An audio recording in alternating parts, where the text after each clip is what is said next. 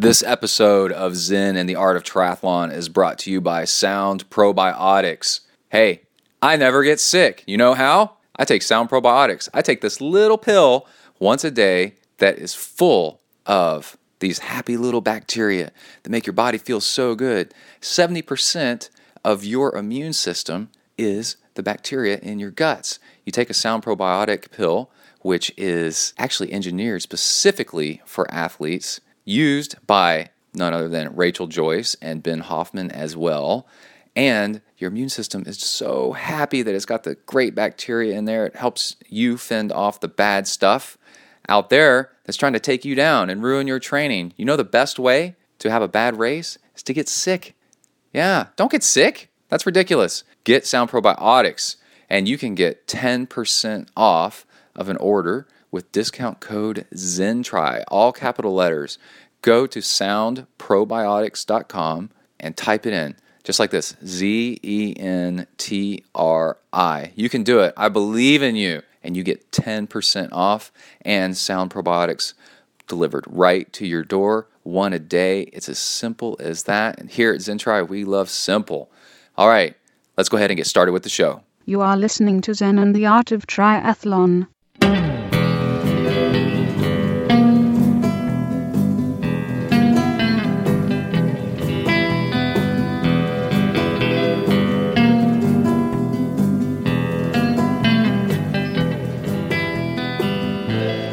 Well, hey there, all you tri freaks and geeks. This is Brett Blankner with another great episode of Zen and the Art of Triathlon. Hey, on this show, we have back the one, the only Christine Lynch, aka Holistic Guru, talking all about how to fuel and eat before and during races. We go deep on all kinds of cool stuff.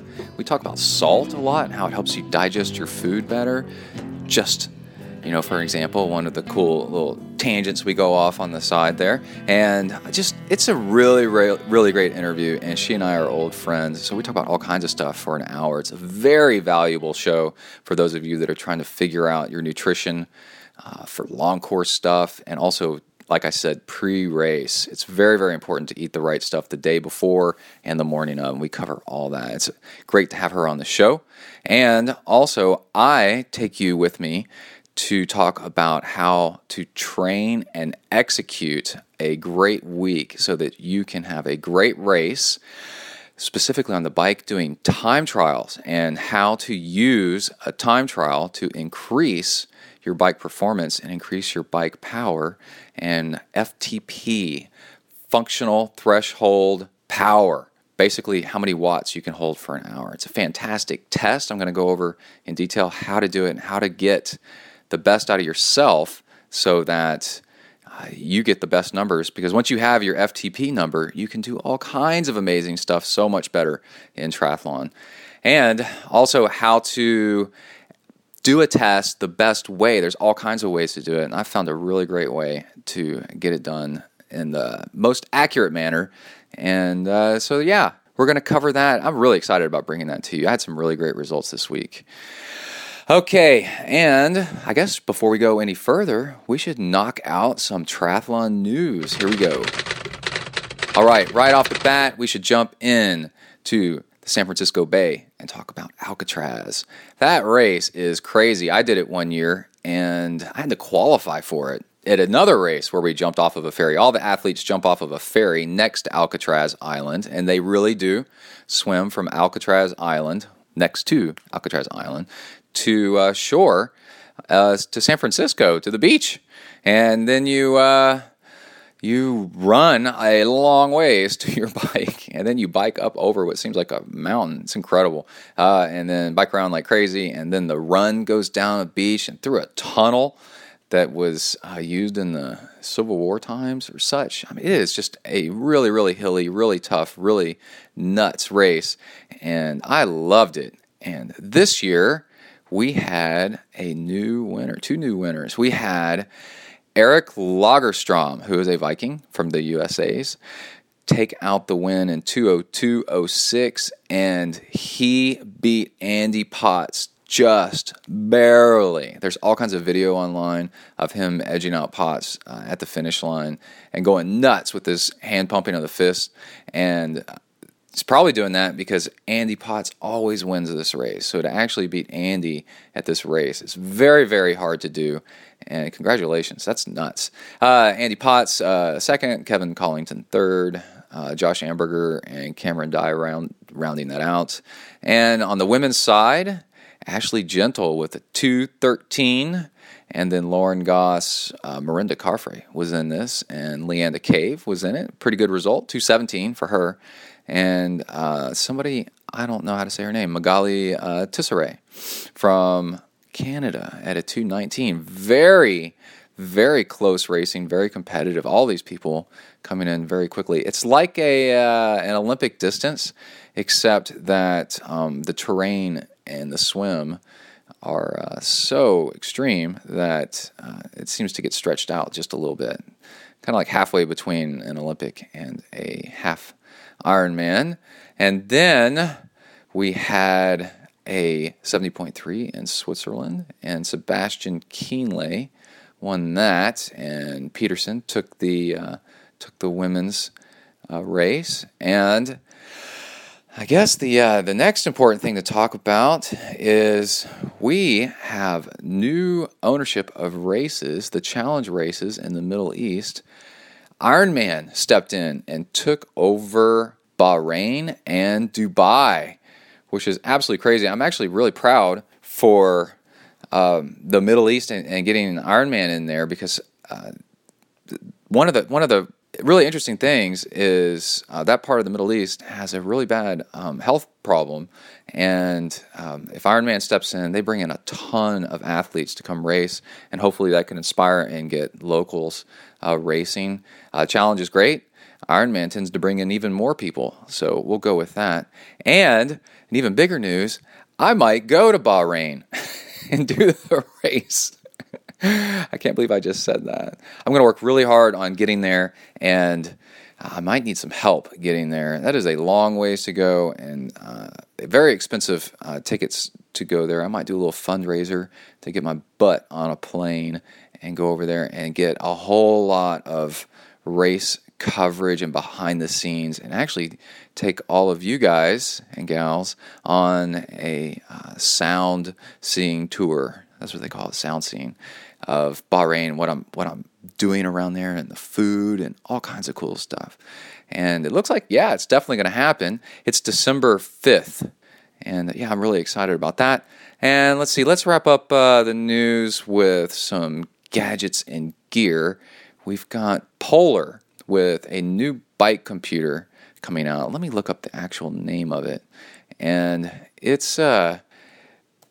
There's a really good review on DC Rainmaker's website, and he just gushes over this thing. It's super, super fast. The display is wonderful. It's just the right size. It does all kinds of great stuff. But there's one flaw, and it won't do Ant Plus. And they refuse to do it because Garmin actually owns the patent, I guess, on Ant Plus, and maybe you have to pay Garmin to use it. Suunto caved and went in on it and had just incredible sales on their Ambit 3 and Ambit 2. And with all the, by enabling with the Ant Plus, there's Ant and then there's Ant Plus. And with enabling all that, picking up a huge chunk of the market share of devices out there that talk in Ant Plus. It's kind of the industry standard. So if you're ignoring the industry standard, then you're going to lose out on a whole lot of customers that have power meters, heart rate straps, and all that that talk in Ant Plus, but would love to have this Polar computer. It's the M450, it looks like, yeah. And but because Polar refuses to work with Ant Plus, then yeah, everybody's out of luck. So you can actually put pressure on Polar. At the press conference about it, DC Rainmaker said the journalists were giving them hell about it, saying, come on, what is keeping you from doing Ant Plus? Nothing. Just do it. You sell a heck of a lot more computers. All right, there's all that. That was pretty much the triathlon news this time around. Let's go ahead and get started with our interview with Christine. Christine Lynch and I go way, way, way back. She was one of the very first guests on Zen and the Art of Triathlon, where I had her talking about sugar and how much sugar is added into Americans' daily diet. It's like 5 pounds or something like that of added sugar that we don't even know that we're eating, since sugar became a commercially produced product, mass-produced with the agricultural revolution, with the sugar mill. And then people just started, companies just started adding it to their food, and kind of like this escalation of making stuff sweeter and sweeter and sweeter. And then now it's all sugar all the time, and now everybody's got diabetes, which is a whole lot of fun. Not.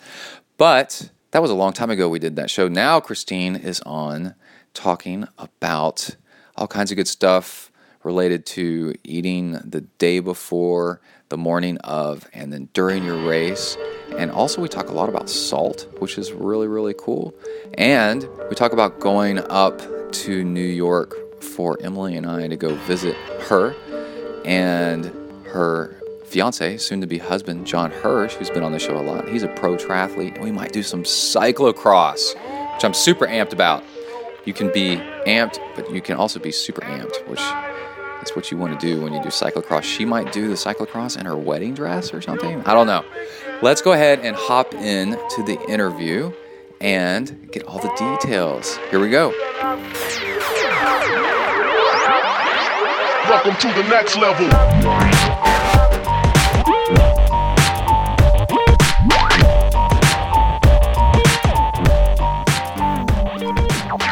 Hello? Hi. Hello, is this Christine? It is. Hi. What's going on? Are you okay? Can you hear me okay? There's something weird going on with my phone. Yeah, can you hear me okay? Oh, there is? There, now I'm better. Are you better? Yeah, I mean, can you hear me fine? Yeah, I can hear you great. Oh, sweet. Okay. You're a little quiet. Let me see. I have hands-free right here. Is this any better? Yeah, that's okay. better. I'm outside. Oh, yeah. I'm jealous. We're recording already. I assumed we would be. You don't waste any time. No time to waste. I'm on Block Island right now. Oh, man. So yeah. Block Island, New York, where... No, what's it? It's like, it's off the coast of Rhode Island. Rhode Island, okay. Yeah, so I'm heading back to New York tomorrow. John's doing a training camp for Challenge Williamsburg. Oh, okay. For the people that don't know, who's John? Who's John? Oh, he's the guy I'm going to marry pretty soon. All right. Yeah. So this is what happens at your Spain training He's my camp? biggest fan. Yeah? Exactly. You climb a mountain and then get He's proposed my biggest to? fan. Yeah. Yeah. And then I have to ride the rest of the mountain to the top before I get to tell everyone about it. That's funny. So, yeah. That was a magical day. It was a good time. That was so cute. It was. It was awesome. I knew something was up that morning, so I'm like, why is he being so nice to me? But, yep. Instead of what? How is he usually? So, pushy? Yeah. No, usually like during a training camp, he's like exhausted and kind of whiny. Yeah, whiny. Yeah, I was about to say grumpy, but no, yeah, that's not the word. It's whiny. Yeah. Yeah. Like a sissy. But he was being like super excited and happy energy guy. Energy guy. Yeah.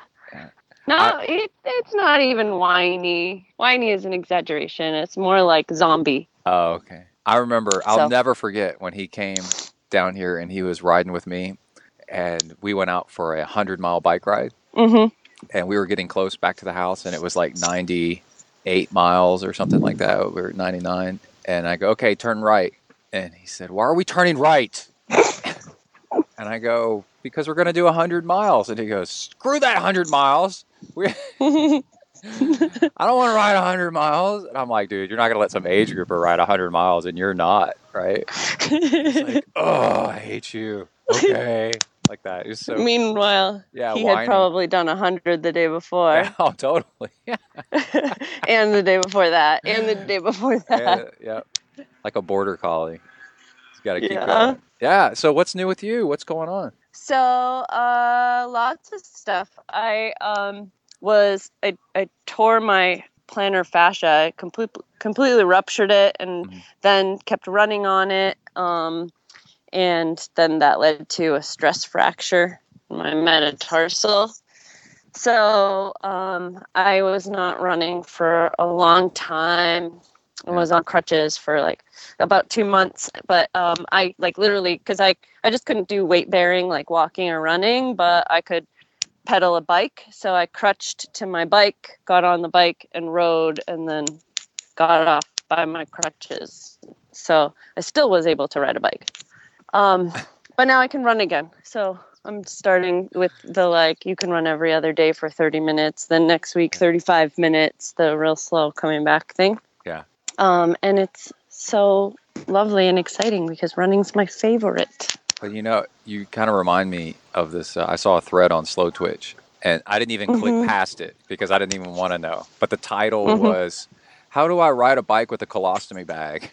How do I train with a colostomy bag or something like that? I mean, what, you're going to let that and stop you? There's two different things going on here. Either it's very temporary, right? And he's got something going on where he has to do it. And in that case, don't. Take a freaking break for a little bit, okay? Right. Now then there's a whole lifestyle situation. You're trying to figure out how to do it because you're going to be stuck with one for a long time for whatever reason. Right. And yeah, okay, that's a good question to ask. And but I was like classic exercise addiction, right? Like, I broke my neck in 3 places, and my I see this all the time on Slow Twitch, stuff like this. And I got lacerated with 54 stitches from a shark bite. What percentage of my FTP is this going to affect with the 3 days? The 3 days I'm planning on taking off. The doctor's making me take off, and you're like, dude, freaking calm down, man. Like, just take a break for a couple of days. It's all right. Yeah, I'm totally an enabler of that kind of thing because I'm like, well, what can we invent to attach your colostomy bag so that you'll be able to pedal without getting in the way? Yeah, there is that, right? I'm sure we can come up with something. Yeah, we that's don't the way want I think this too. Yeah. to be a disability that's going to interfere with your quality of life and your quality of cycling and training. You want to be able to pedal with your colostomy bag. That's fine. So Let's figure it out. Did you ruptured your is it ruptured or tore? Or what's the difference? Your ruptured. Tendon. So that's a tendon that runs under your foot? Well, plantar fascia is not, it's fascia, so it's not a tendon. Okay. But it goes underneath like your entire foot and attaches like to the back of your heel. Right. And what so were you doing people, when this happened? What were you were just walking across a parking lot, or were you being awesome and epic at the moment? I mean, this is a really long process, but the sort of short version is last winter, it was like January 2014. I was doing really huge run weeks, like 80, 90 miles to prepare for a marathon, and it's the biggest run weeks I had done to that date. And so it just didn't occur to me that meant I would have to change my shoes all the time, because you get, in 3 weeks you're at almost 300 miles. So I didn't change them enough. And then I was I was traveling when I realized my feet are hurting. I need to change my shoes, and I put it off. So that's when it all started. By August, I was doing the Block Island Sprint Tri, and I was winning by like a minute, and I had less than a mile to go, and I felt a pop, and it was like raining, and it was on the beach on the sand that we were running, and I was killing it. It was raining, and I felt the pop, and I kind of limped for a minute, and then I felt a second pop and fell over and didn't stand up again on my foot for weeks. And I had to be like carted off the sand in a 4-wheeler, then into an ambulance, and it was like I had to army crawl up. It was very dramatic with the rain and the wind. I'm sure you loved all that attention. and the yell, there was hardly anyone around. And I had to like yell out, and the girl passed me. Oh, it was very dramatic. You didn't still win? No, I couldn't even stand up. I fell over. Why didn't you crawl? I army crawled a little bit. God dang, Christine. So, I know. I have regrets. So then after that... You could have totally won that sprint triathlon. I know. I was defending champ. Not anymore. So... Throw sand in people's eyes as they try to pass you. Yeah. Yep. Yeah. So then I was on crutches for a while. And I let it heal as long as I thought, but the MRI didn't really show too much, and so I thought it was fine. So then I got back into running, and I continued my season, and then but it still was hurting. And then I did that. I won that 50K in January. Yeah. I trained for the 50K, and I won the 50K, and I was like, my foot feels funny. And then I got another MRI, and they're like, that's because you tore your plantar fascia off the bone, and your bone's broken. And I was like, what? Doesn't even feel like my bone's broken. Yeah, that's weird. Yeah, but I forgot that your bone was broken. It's kind of coming back to me now. Yeah, I knew the whole thing about it being torn completely off. Yeah, so I guess I just pushed myself and like dissociated from the pain. Mm-hmm. And now I took enough time and rehabbed it and got a really good doctor in the city, and so now I think it's going to be fine. I'm going to be careful coming back, and no ultra marathons for me. No ultras for me for, at least a few weeks. So while you get your colostomy bag fitted? Yeah. I like how you're like, I can still ride a bike. Yeah. So anyway, in the meantime, I finished another degree and got licensed to add being an occupational therapy assistant to what I'm to doing nutrition and everything else. Yeah, this is super exciting. I'm stoked for you. So I got that. Officially got my passing grade like 3 days ago. Right. So now I'll be able to do the things I want to do, but also be able to take insurance for certain types of work. Like I'll be able to work with diabetic groups, and also I really want to work with athletes rehabbing from injuries, like people who torn their have foot apart, cycling accidents, and they want to be able to keep riding with a colostomy bag. Like, how can we make this work for you? And so now, and then I'll be able to add the nutrition to it, and it's all very exciting. So it's the whole package. Everything. And it's awesome. Okay, so is there a way for people do you have like a list made up for people to get in touch with you and select your services? And like, do they need to live near you, or can you do it over the internet with Skype and video and FaceTime and stuff? Or well, so the occupational therapy will be referral based. And that's like from doctors and things like that. And I'll probably go work with a specific rehab. I already will be working with a short-term rehab. And maybe I'll become more specialized after a year to find somewhere with athletes specifically. But I'm just exploring all of that for now. But I can add that on my page. But, it was just like a lot more knowledge that I added through my education. So what about road rash? How well versed are you in that? Because I got some road rash right now. It's killing me. What did you do? Oh my God. I've wrecked. On my podcast, I spent probably 3 episodes warning people about the bike ride on Galveston, that there's a section where if you're not careful, you will wreck. Mm-hmm. And then I went and wrecked on it, which is funny. And then it was a 90-degree turn with potholes in the rain. And the grip tape on my handlebars had worn off over the years. And so my hand slipped off. And I landed on my side. I ended up with road rash all down one side, and then really bad on my knee, like the size of a silver dollar, but deep. Like really scraped it really good. And that has taken so long to heal. I went and got a tetanus shot. They recommended that I do that because of the how bad it looked. And what was the other thing? The Of course, I went and ran the half marathon, all bleeding all over the place. Mm-hmm. Because that's how we do things. Well, it doesn't hurt that bad until it scabs over and starts to Oh, it gets stretch out and itchy. stick to your Do you know? sheets. Yeah. Do you know why Emily's getting so when it's mad? still fresh, it's not that bad. Because it's for like a month and a half now or longer. I'm leaving blood stains down on the lower left side of the bed. And the sheet will stick to my knee, you know? Yeah, and then you gotta take it off. It'll start itching, and without even knowing it, I'll start scratching at it, you know? Yeah. And that'll open it. Why? Do you know why it starts itching again? Is it Because it's healing. it's supposed to be doing that? So Yeah. how do you keep from? You have to put a bandage over it. How do you keep? Well, from you touching could it? bandage it, but you could put like gloves on your hands, socks. At work. Sleep with socks on your hands.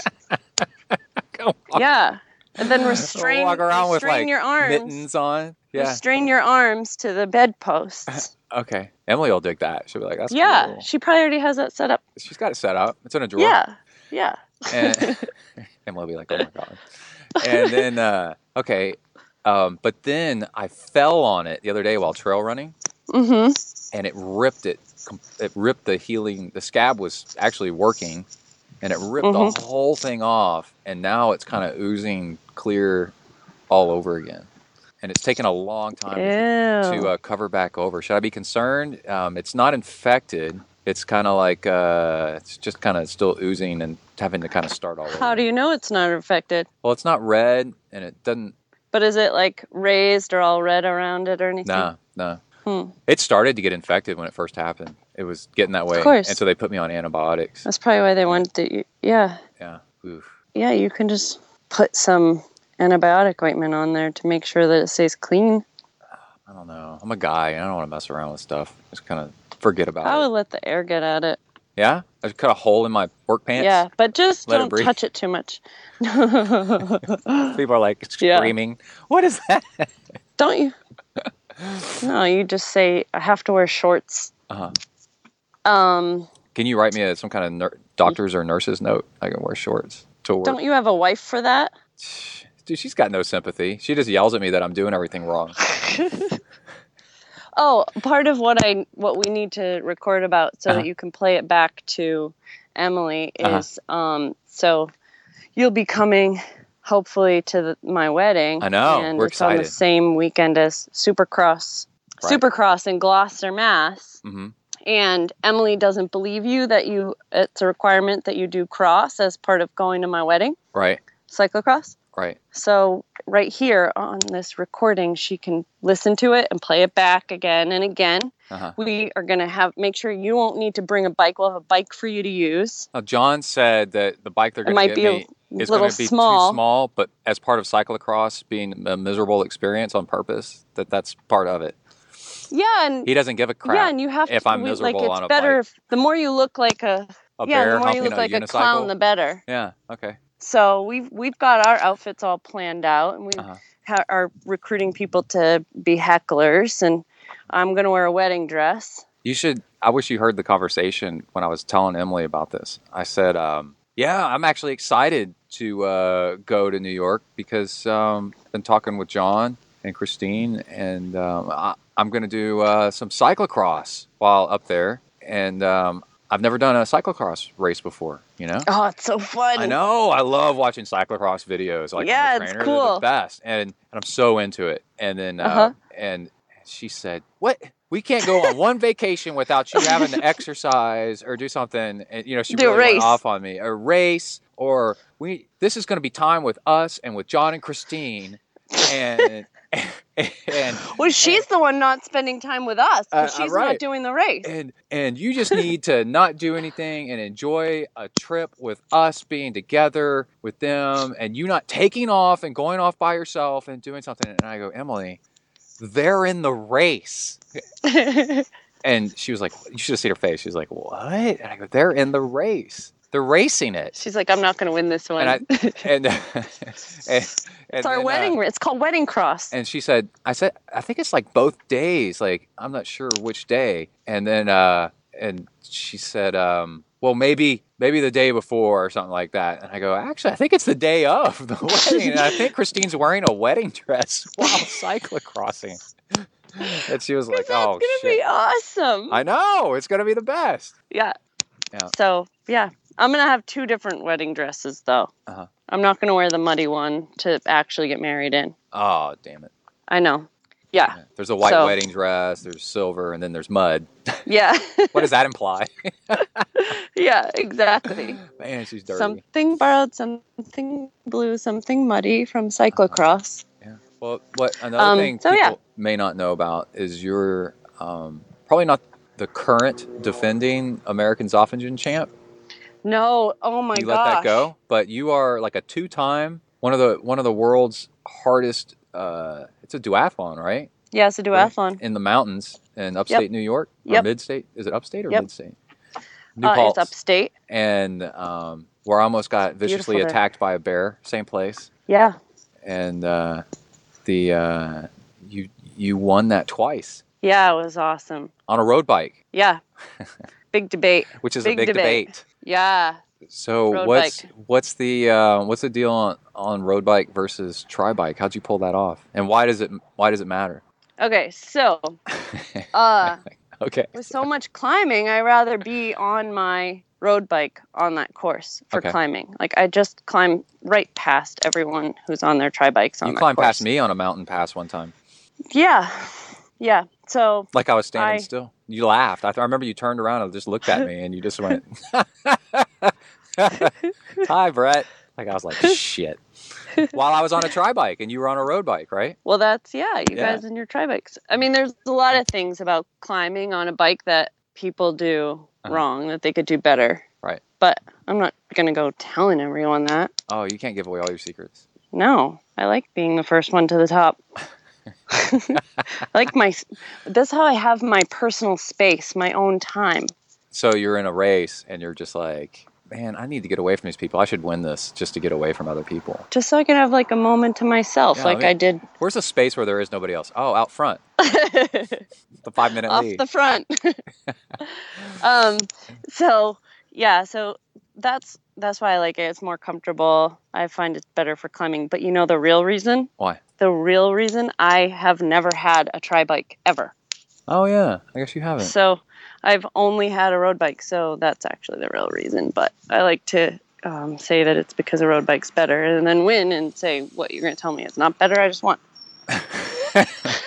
You're like Chrissy Wellington with the road helmet versus the aero helmet. Yeah. Where people are like, well, Chrissy Wellington won Kona all of her races with a road helmet and not an aero helmet. Right. And then people are like, well, she'd be faster with the aero helmet for sure. And they're like, well, who knows? Yeah. She's like, you wear the aero helmet and I'll wear the road helmet and then we'll race and we'll see who wins. Yeah. And that's how you'll know. That's fun.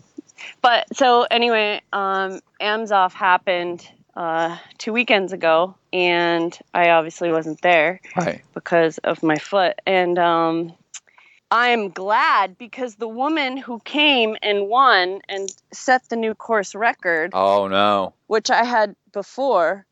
Won by like 40 minutes faster than what I had ever done it in, or 30 minutes or so. Actually, I think it was like 30 minutes or so faster. Like, I don't think there's any hope in me ever going that fast. She is like incredible. Yeah. Who was it? You know her name? She's, what the heck was her name? I forget what it was, but I looked at, like, at first I was like, oh no, that woman would have kicked my ass. But then I looked at all her accomplishments and I'm like, she would have kicked everyone's ass.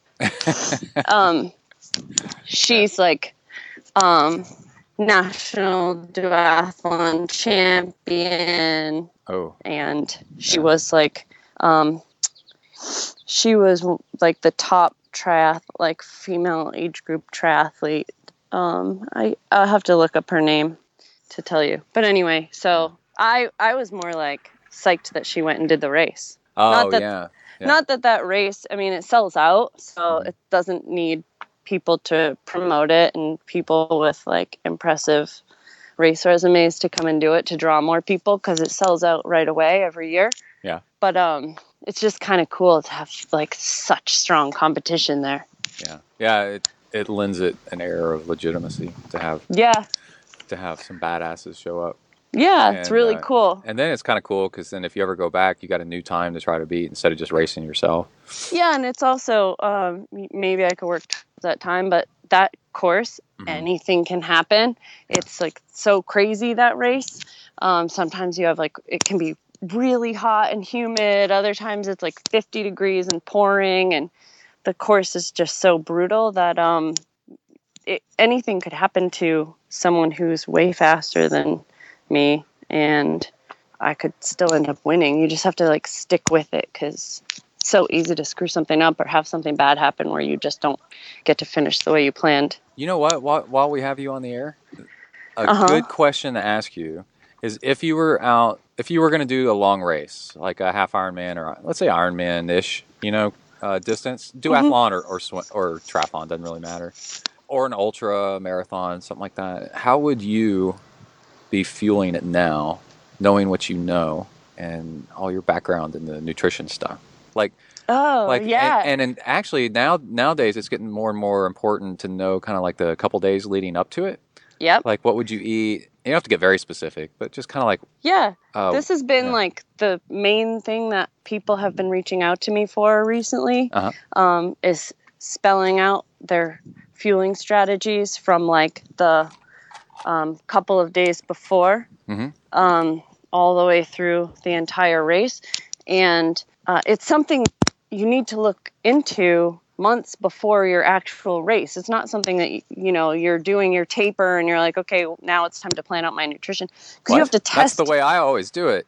No wonder. You have to test it out so that on race day, it's all, you don't think about it. You're just doing what you always do. You always have the same dinner the night before, and you always have the same breakfast, and you always do your nutrition a certain way. So that said, you got to figure it out way in advance. But the couple of days before, it depends on the person. So I'll use John and I as examples because we're like very different in terms of fueling, and I can eat and then I can race, and I don't really have a problem. My stomach can handle it, and I also get like... say poop. I can eat. I can poop. I also get hungry, while I'm racing. So, but he can't have solid foods really. So he has to have, the morning of the race, he has to have like applesauce, really easy to digest, but just get some calories in. And the number of calories he gets in isn't actually a ton.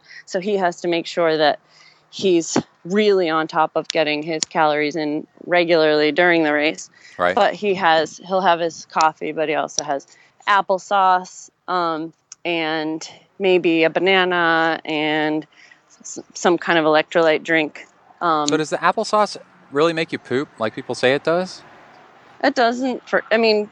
Apples contain pectin, and that helps actually make it so that it doesn't like bind you up. But if you think about if you have like really bad stomach problem, like diarrhea or something, you're sick.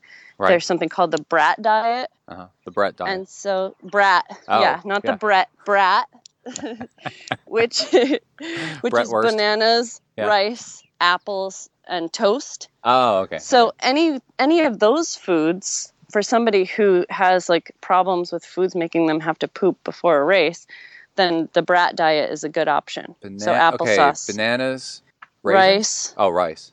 Not raisins, that's opposite. Right. Bananas, rice, apples, so applesauce, and toast. Why? Because those things help slow down your digestion. Okay. And so, but for some people, there's also an element of nervousness. People get nervous, and it's going to make them feel like they have to go to the bathroom more too. So sometimes you have to address that. I have when I'm about to race, my colon clenches up. It goes, everybody freeze. Nobody's going anywhere. Right. Like but my bladder goes, everybody run. Get the hell out of here. You just pee the whole time you race. It's fine. Oh, yeah. So it's actually not as bad because I go to the porta cans and I'm like, what the hell is that person doing in there? And that's the person that's wired the opposite way. They're taking a dump because they're like, their colon is like, holy crap. I got to get out of here. Yeah, that can be nerves. It can be food choices. It can also be Yeah. the night before. So anyway, that was the breakfast for we the gotta stay on track. person with the more sensitive stomach. And I've Yeah, had a it's so lot of sensitive. people like that recently. Yeah, John. And also, you got to really look at ways to make sure that you're absorbing everything when your stomach is just acting up like that, and you're just like expelling everything immediately. Mhm. So that skipped ahead to breakfast, because really want to look at the day before. Right. So you want to consider whether you're somebody who really needs to cut down on the amount of fiber you're having.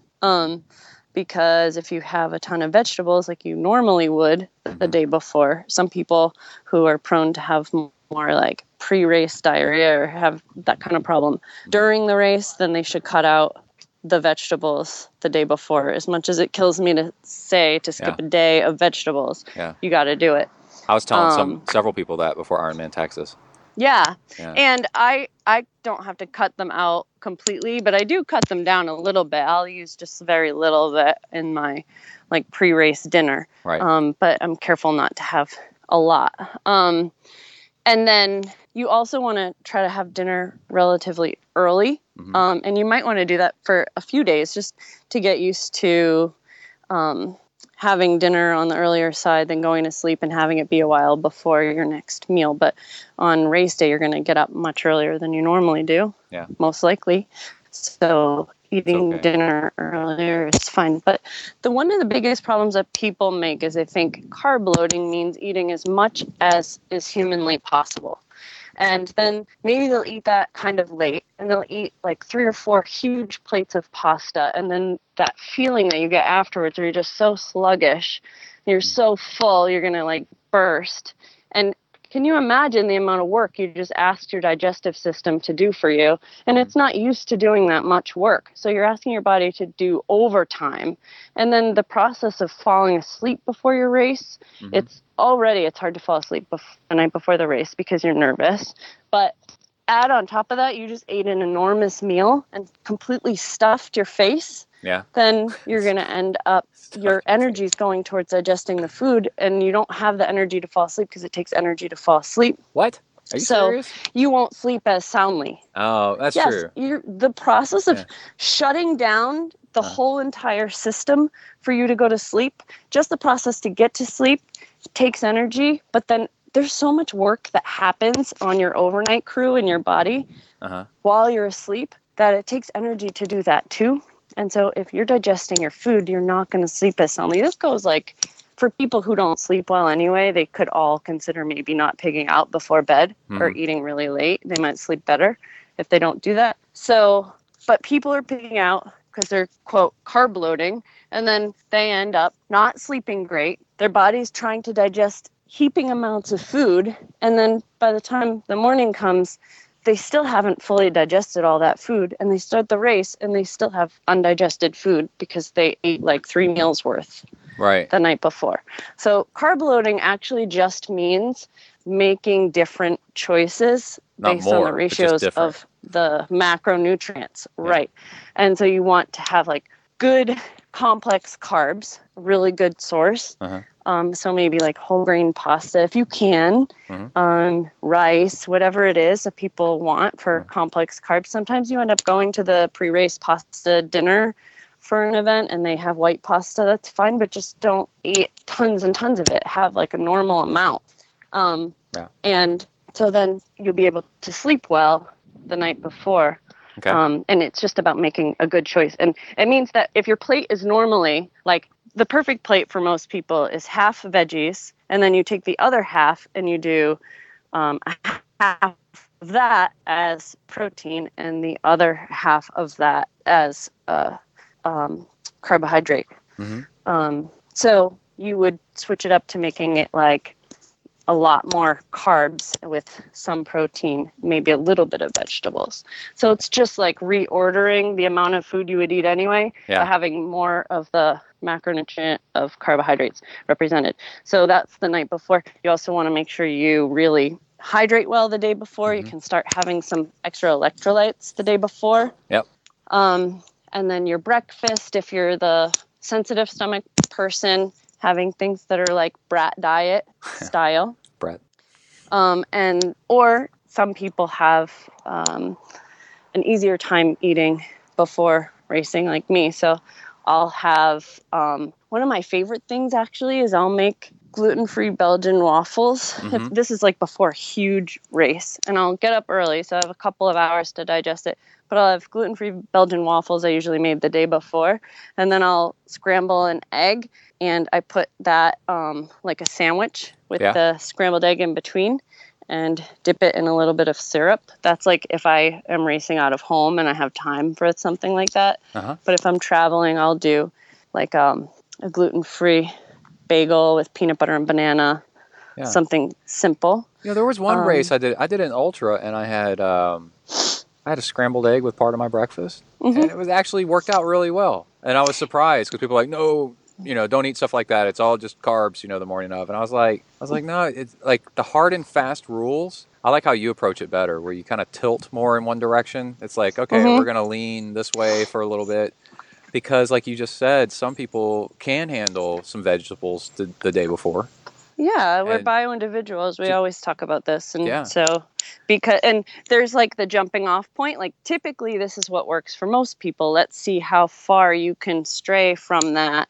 Yeah. And if I don't have protein with breakfast, I'm going to be starving in an hour. I can't eat oatmeal. I have to have some kind of eggs. Otherwise, I'm going to be on the bike in my Ironman and be starving. Yeah. So I can see that.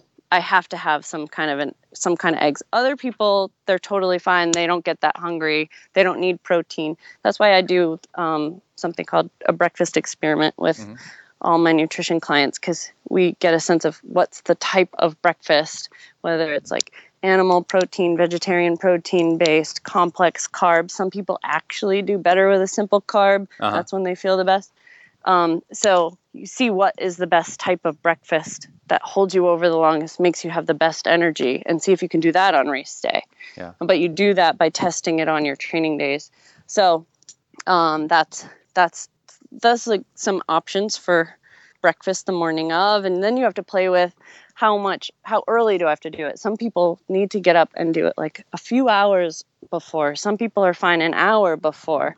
You just have to, this is why you test it out on your longer workouts leading up to the race. That's why it's important to start figuring it out and dialing it in a couple of months ahead of time. And then just before the race, like 15 to 30 minutes before, have 100, maybe 200 calories of something super simple to digest. So some people grab a gel or a banana or an electrolyte drink, but just top it off and then you start your race.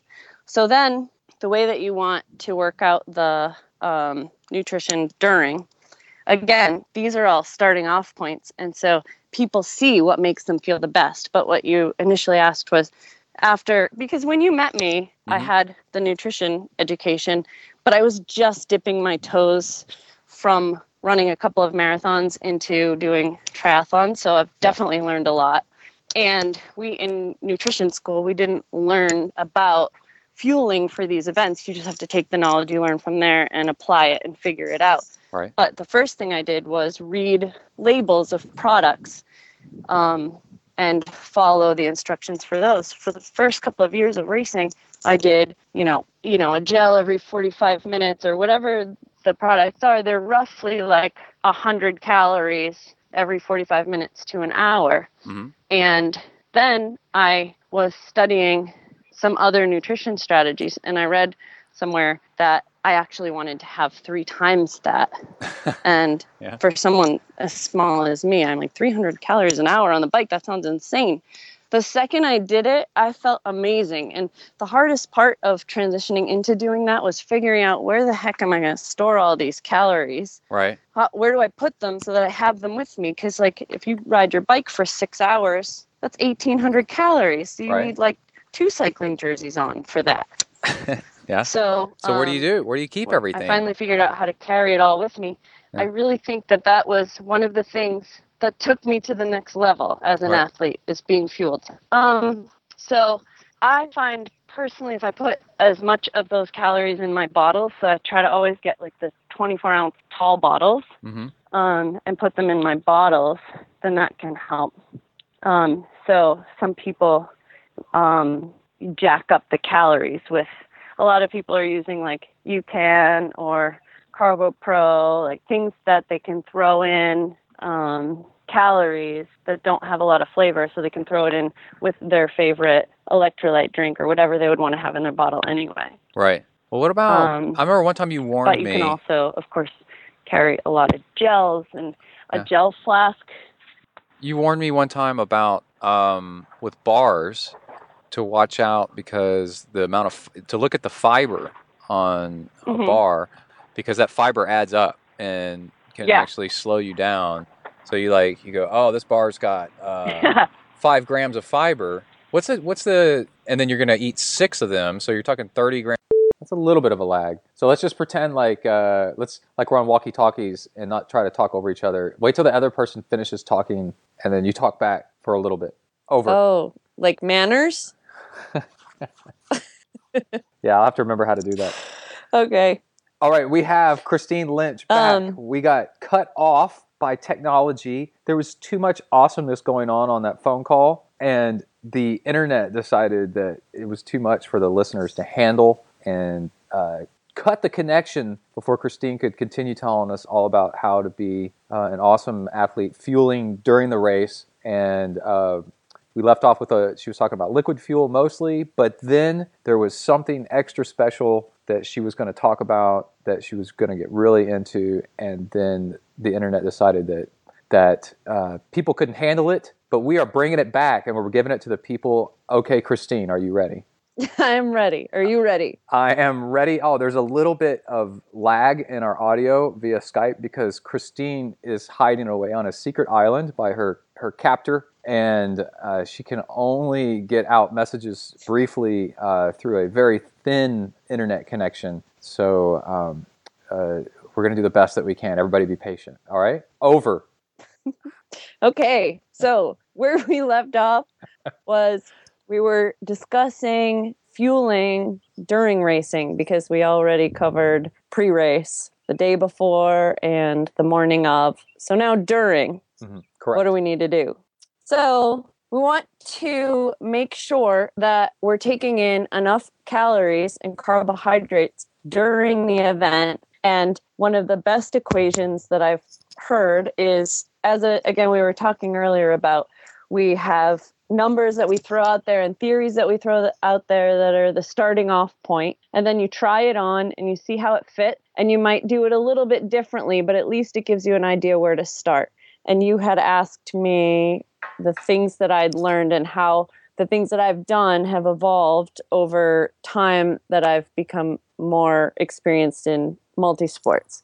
So I was saying that I started out, I read the labels, I would do 100 calories every 45 minutes to an hour, and I thought that was good, but it wasn't. And when I eventually started following these formulas, I felt amazingly better, and a lot of people do. So 0.5 to 0.6 say something about that? Grams of, I have talked to multiple pros who said exactly what you were saying, that the secret to their success was more calories on the bike so that they could run well, and specifically several female pros like Rachel Joyce and Angela Nath saying 300 calories per hour, maybe more, up to 350, maybe less, kind of depends. And that is so cool that you just said that. Over. It's hard to imagine how to even take in that much. It makes you feel like you have to pig out the entire time. So the hardest thing is figuring out actually how to carry it. Sometimes it takes a little adjusting to feeling like you're taking in that much. So it does take some time, which is why we were saying earlier, give yourself a couple of months before your A race to be practicing and getting used to taking in the more calories. So the equation is around 0.5 to 0.6 grams of carbs per pound of body weight. That's not calories, that's carbs per pound of body weight. So a gel might have somewhere around 25 carbs in it. So you want to do your body weight or mine as an example? You forgot to say over. We could do mine. Over. No, I'm not over. I'm Over. still on. I'm still going. I'm not over. What? But the sentence ended in Okay. over. So we have to say So- over, even when we say over? Over. Okay, let's do mine. Over. No, over. on. 180 Okay. What? pounds. Or are we doing kilograms? Wait. 100. Over. What's your weight? 180 pounds over. Okay. You forgot to say over. 180 times 0.6 is, so that's 108 grams of carbs per hour. Mm-hmm. That's the upper end. So, but that would be per hour. That would be like 4 gels, which is disgusting, right? Right. Over. Ugh. Over. Ugh. Over. Agreed. Over. So you got to find ways to get these carbs in, but you can work towards it too. So it's a process. It can take a while. So let's say your goal is to get around 100 grams of carbs per hour on the bike. Maybe right now you're somewhere around 50 per hour on the bike. So next time you go out, aim for 75 and see how that feels. Then creep it up a little more. And I find it's best to get those carbohydrates in my bottles. I'll get tall 24-ounce bottles and put them in my bottles. Question. And then add to it gels and things. Yeah, over. How do you not develop diabetes eating 400 calories of sugar an hour, of simple sugars an hour? Or is there some other kind of fuel that will work? Over. Because you're using it right away. It's depleting and you're filling it up right away. Okay. All right, continue. Over. Okay.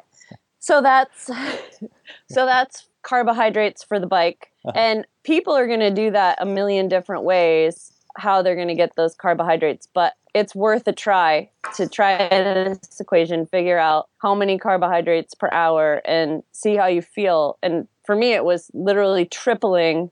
I have to have like 300 calories. It ends up being around there per hour or more. And then for the run, you can do roughly half that. Yeah, that's what I've heard. Over. Yeah. Okay. So what do you like to use on the bike?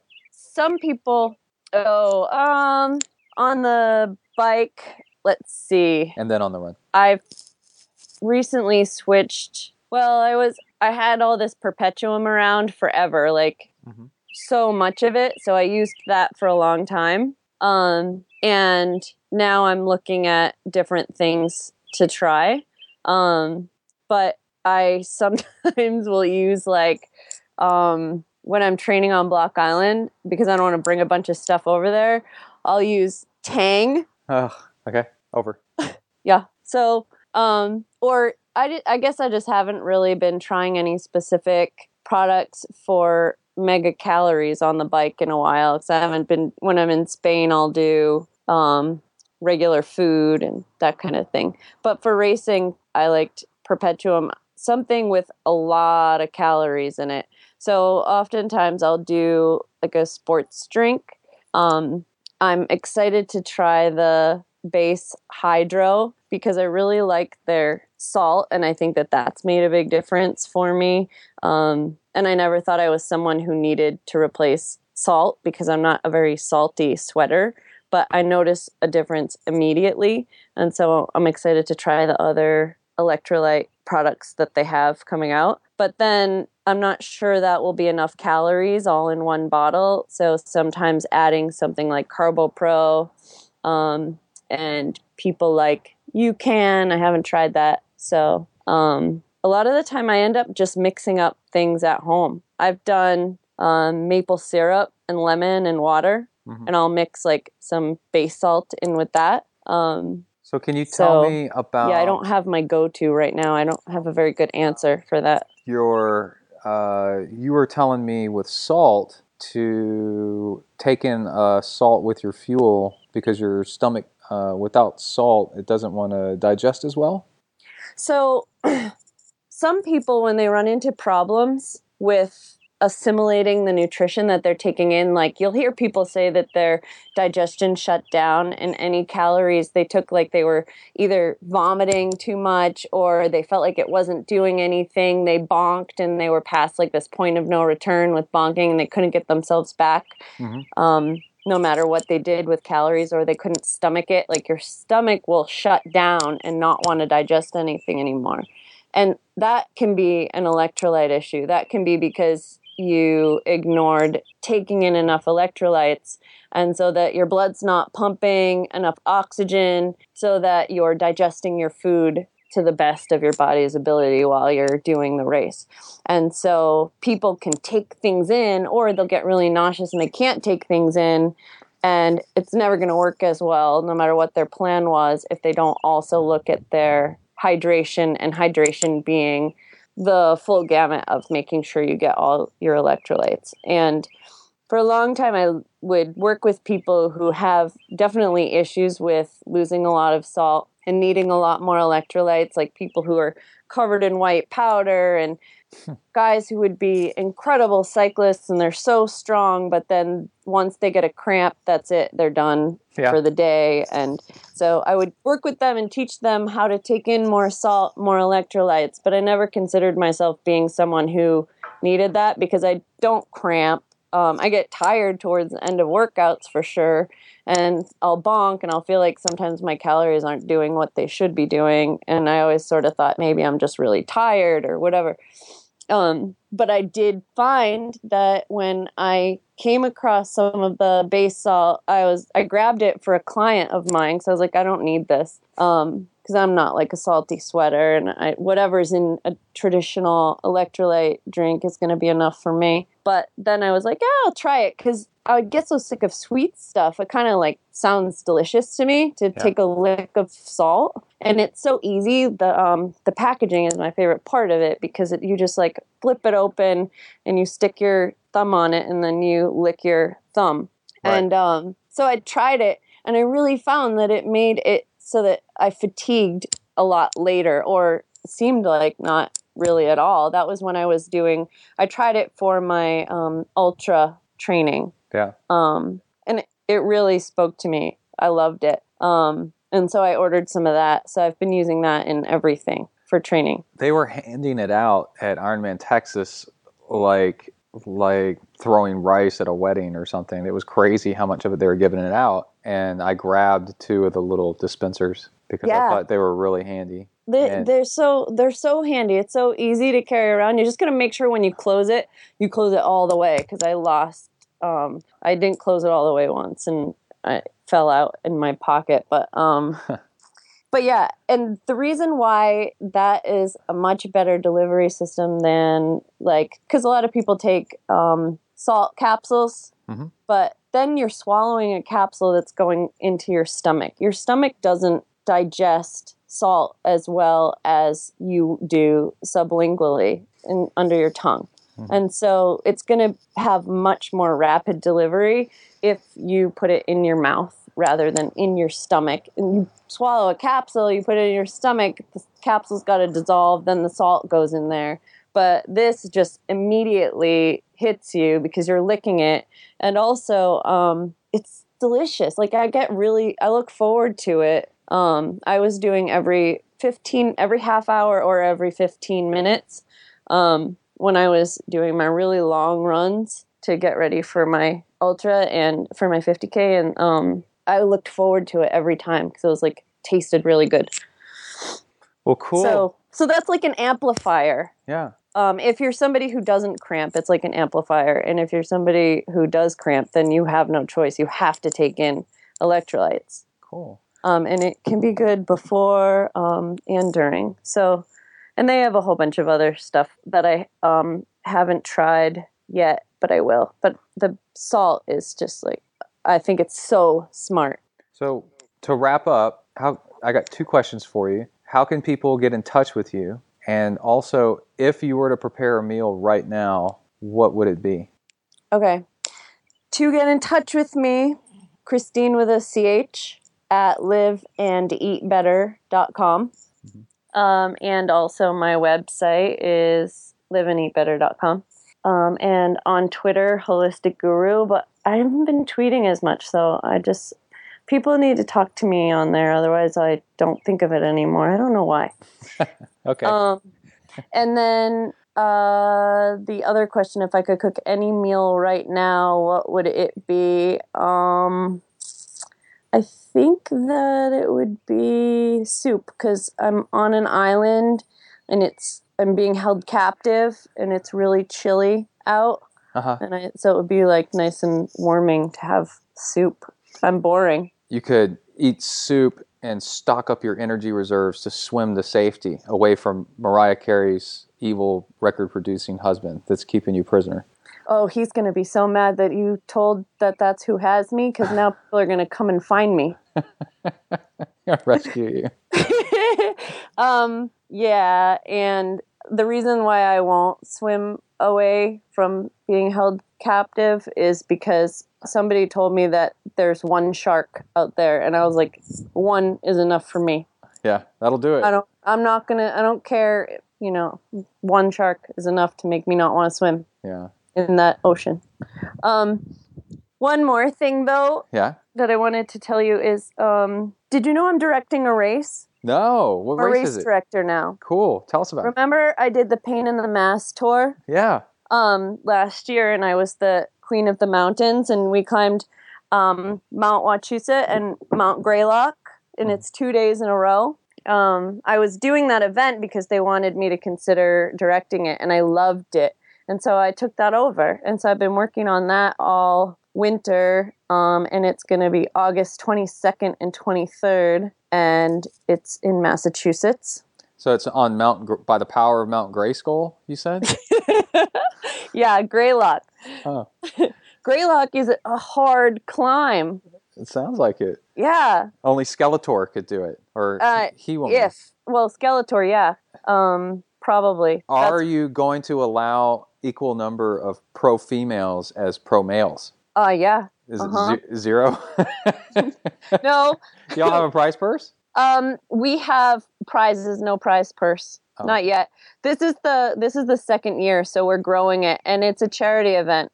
So we're raising money for the Tyler Foundation, which helps kids with epilepsy and their families. Yeah. And so all the proceeds go to that. But it's super cool because you go and you start the event and you ride a bit over a century on the first day, and you climb a mountain, Mount Wachusett. And then everyone stays. We'll have like awards dinner for the day. We have a polka dot jersey for the King and Queen of the Mountain, and the sponsor for the polka dot jerseys and the KOM and QOM is Strong Like Bull. So Strong Like Bull donated a free camp as one of the prizes. Yeah. And so the polka dot jerseys are cool because they have the SLB logo and they're polka dotted. They're really cool looking. And then we have yellow jerseys for the fastest for each day. And then we have a big dinner, and there's free massages, and hotel room is included. And then the next day, it's a shorter distance, but a meaner climb. Yeah. Yeah. So what's the distance total? And you know the elevation gain or not? All of that is on the website, and it's paininthemass.org. .org. .com was already taken. Org. No, because it's org. Oh, it's a charity. Tyler Foundation. Yeah, we're a nonprofit. Somebody hadn't already taken that? Pain in the Mass? No. That's weird. Right? I figured that would be gone by now. So it's super cool. Yeah.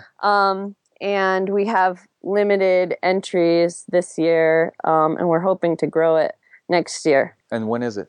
August 22nd and 23rd. Okay. It's a 2-day.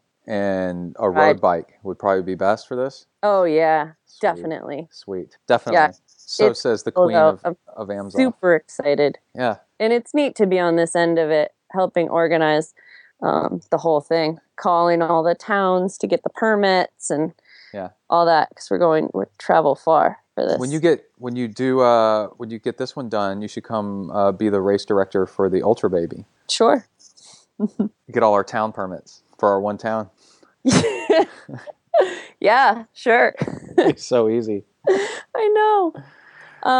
Yeah, this is not easy. This is a lot. A lot goes into this. But, I have been around Rev 3 and Challenge, and I wanted to put this on my resume as something to experience, like directing an event. And I have really good people to lean on and get information from through Rev 3/Challenge now. So yeah, that's cool. That's cool. I'm proud of you. Congratulations. Yeah. Race director. Thank you. Yeah. Awesome. I know, it's so cool. So I hope people look into doing that event, especially if they're in the Massachusetts area. Yeah, but you'll take people from all over, even from Texas, even from the country, oh, yeah, even from out of Texas. country, including Texas. Yeah. Yeah. Yeah, we'll even pay for their homestay the night in between the 2 days. Not all Texans, though. No, we do that for everyone who does the event, but... Cool. Cool. All right. We'll stay on the line, and you and I can say bye after we hang up. Cool? Okay. Okay. All right. Over. How was that? Over. It was awesome. That's cool. All right. Thank you so much, Holistic Guru on Twitter. I absolutely love talking to her. She is so much fun. She takes a little while to get rolling, and then the chaos just unfolds. She's so cool. And also, if you want to do something cool, I want you to check out Chris Hague Racing, Hague, chrishageracing.com. He is a really good friend of mine. He's been on the show a bunch. He's a young, fantastically fast and talented and very well-spoken and enthusiastic triathlete that has started up his own coaching. I am so proud of him and so happy for him. And I think he's out on the West Coast, out in the Los Angeles area, but you can hit him up online, Chris Hague Racing. He hopped on to help sponsor some ZenTri episodes so that we can get his name out there. I promise you, one conversation with this guy, and you will become a believer forever. He is so nice, so great, so enthusiastic, so sharp. He used to run for the University of the South. I need to say that better. University of the South in Sewanee. I did spend the night there and checked out their swim team when I was looking at swim teams in college. It's a beautiful, beautiful campus up on the Cumberland Plateau. And also, we've raced together at Galveston, and I think he was considering going pro. I don't know if he actually went pro or not. But Chris is super, super great and super on top of things and very, very sharp. And I want you to go check him out. Again, chrishageracing.com. All right, let's go ahead and get started with the training log. We're going to mix in some emails and how to do some time trialing and all kinds of cool stuff like that. Let's go ahead and get started. Here we go. You are entering the ZenTri training log zone. Huneli.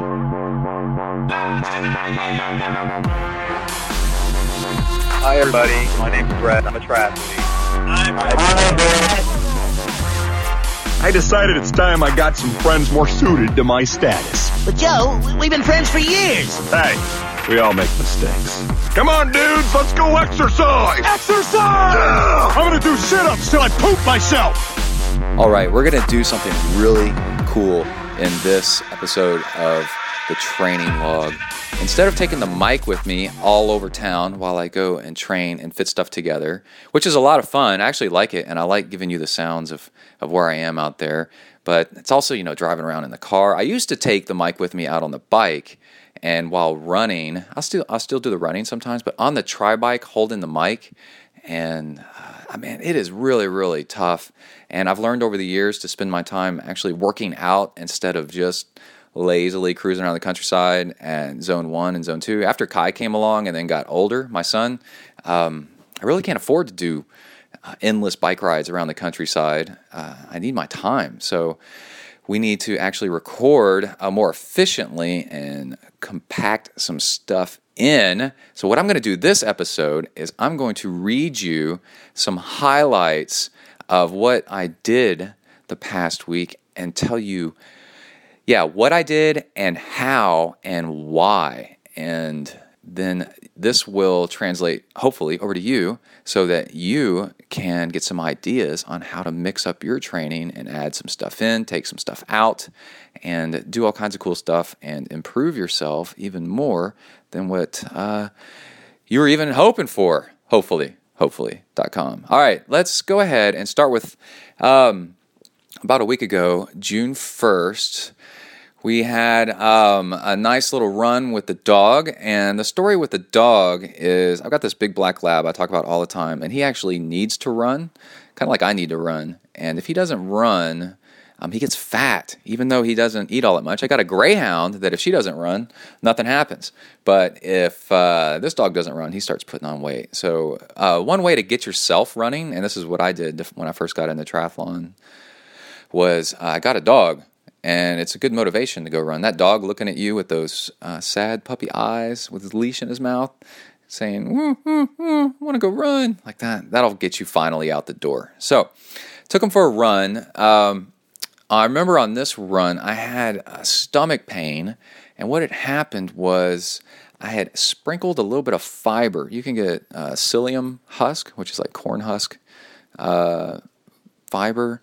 And I sprinkled a little bit on my food because I just read an article reminding me about how fiber is so critical to your diet, and that's a fantastic way to keep your weight down. But anyway, I overdid it, and it does not take much at all to overdo it. I just sprinkled some on there, and then ended up making my stomach hurt really, really bad while I was running from gas, from things getting backed up. And at one point, I walked off into a driveway and some trees, put my butt up in the air and my chest on the ground. I was on my hands and knees, and but put my chest on the ground, so my butt was pointed up, and gas will bubble up out your butt, which is a quick fix, but very stupid looking. So just don't get in that situation. But anyway, if you're out on a run and your guts hurt like that from gas, try that trick. Just do it away from people, or else somebody will call an ambulance or something. You don't need that because you just got gas. That's it.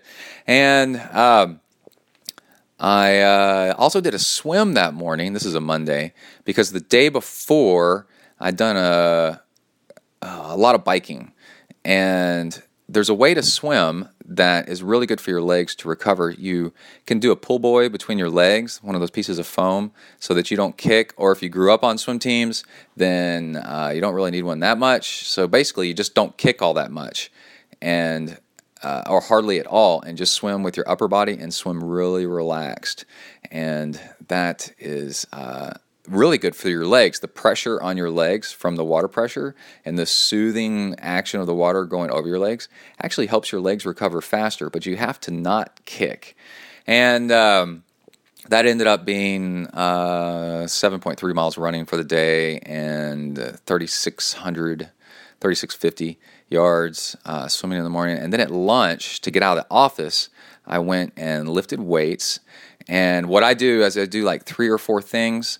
And I do like 2 days on of lifting weights and a couple days off, 2 days on, a couple days off, something like that. I just kind of spread it out. I use it mostly just to get out of the office and do something in the middle of the day. I do not like sitting at a desk 8 to 5 without doing something active whatsoever. And if you can get a gym membership nearby, and I'll swing by Freebirds and pick up a burrito, and I eat really healthy burritos full of veggies, and I'll swing by the gym, and that day I just did biceps, triceps, hamstrings, and calves, and for example, and I just did 3 sets of each.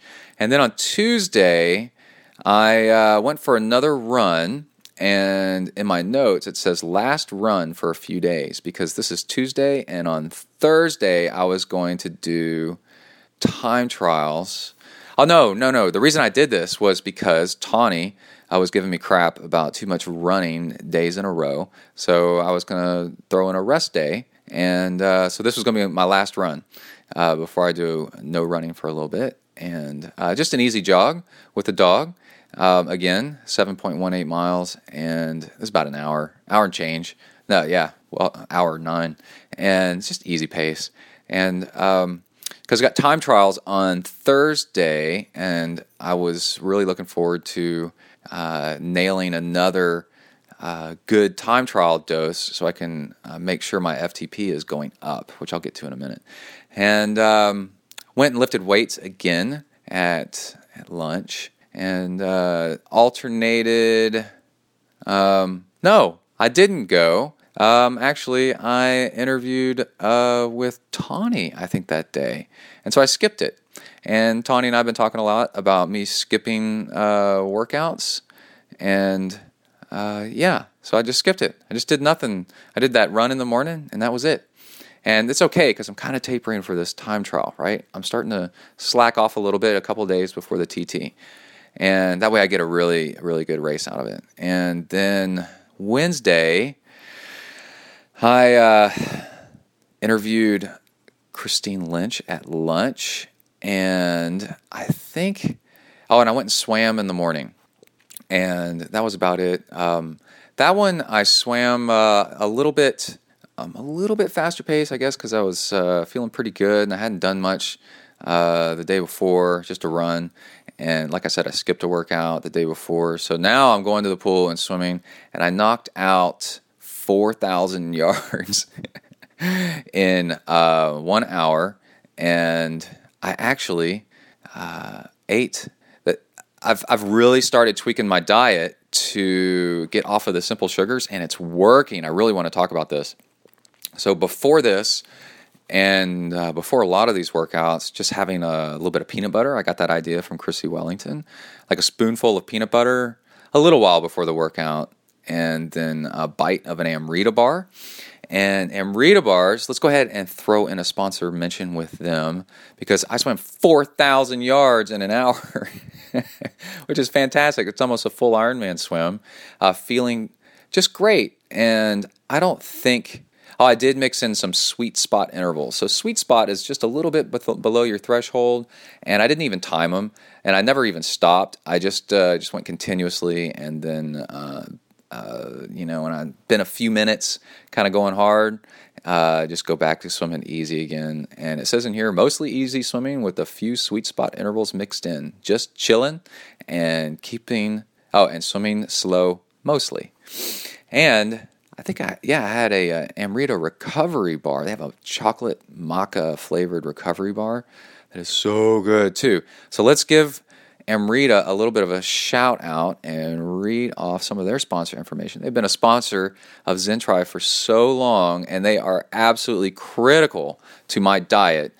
They give us 15% off if you order Amrita bars online with discount code ZEN, all capital letters ZEN, and you get them at amritahealthfoods.com.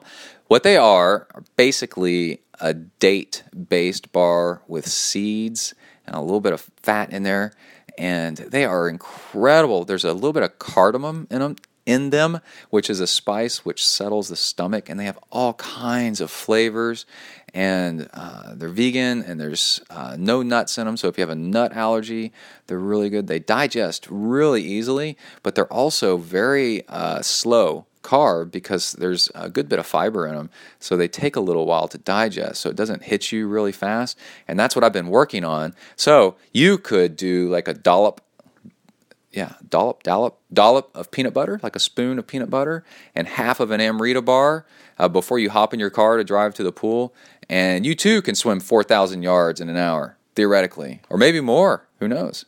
Did you swim for Stanford? If you did, then you could do 5,000. All right, so go check them out at amritahealthfoods.com. Again, 15% off with discount code ZEN. I love sponsors that I actually use, and that is just like Sound Probiotics at the top of the show, too. Work really hard on this podcast, only taking on sponsors of people that I use so I can fold them into the show so the ads don't get annoying and they're actually relevant. I love doing that for you guys. All right, let's go back to the training log. Where'd it go? I managed to click away from it like a dummy. There we go. Okay, and then Thursday. All right, here's the time trials of doom. This was so awesome. I hadn't run since Tuesday. So I went ahead and I was feeling itchy and wanted to go run, so I ran again with the dog, but I'd taken a day off in between, which for me is a lot because I'm so used to running almost every day that a day off from running relative to what I'd been doing was a nice actual break.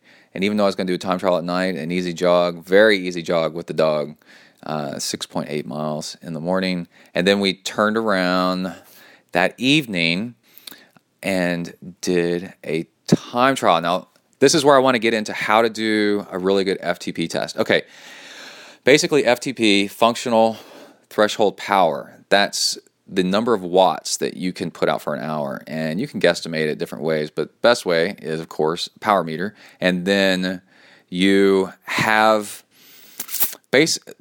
honestly, the full-on way to get a power meter test, an FTP test, is to ride for an hour as hard as you possibly can. Now, that's stupid, because if you did that, you are going to be devastated for many days, and you are going to ruin your training for a while. It's basically a full-on race, and your training density is going to get all screwed up. You're not going to be able to train for a while effectively because you're too tired. So what people do are 10-minute tests, 20-minute tests, 4-minute tests, and also you can do any distance really and use formulas to kind of figure out what you would have been able to hold for an hour based on what you did for that segment of time. So like if you did a 20-minute all-out ride, then you would get, I think you multiply that by 95%. I know. You multiply that by 95%, and that's your hour. And then if you do a half-hour test, you multiply it by 97, 98%. It's also called a CP test when it hits a half hour. Call it critical power. And I'm just giving you all kinds of acronyms here. So the thing to know is a lot of people do the test wrong.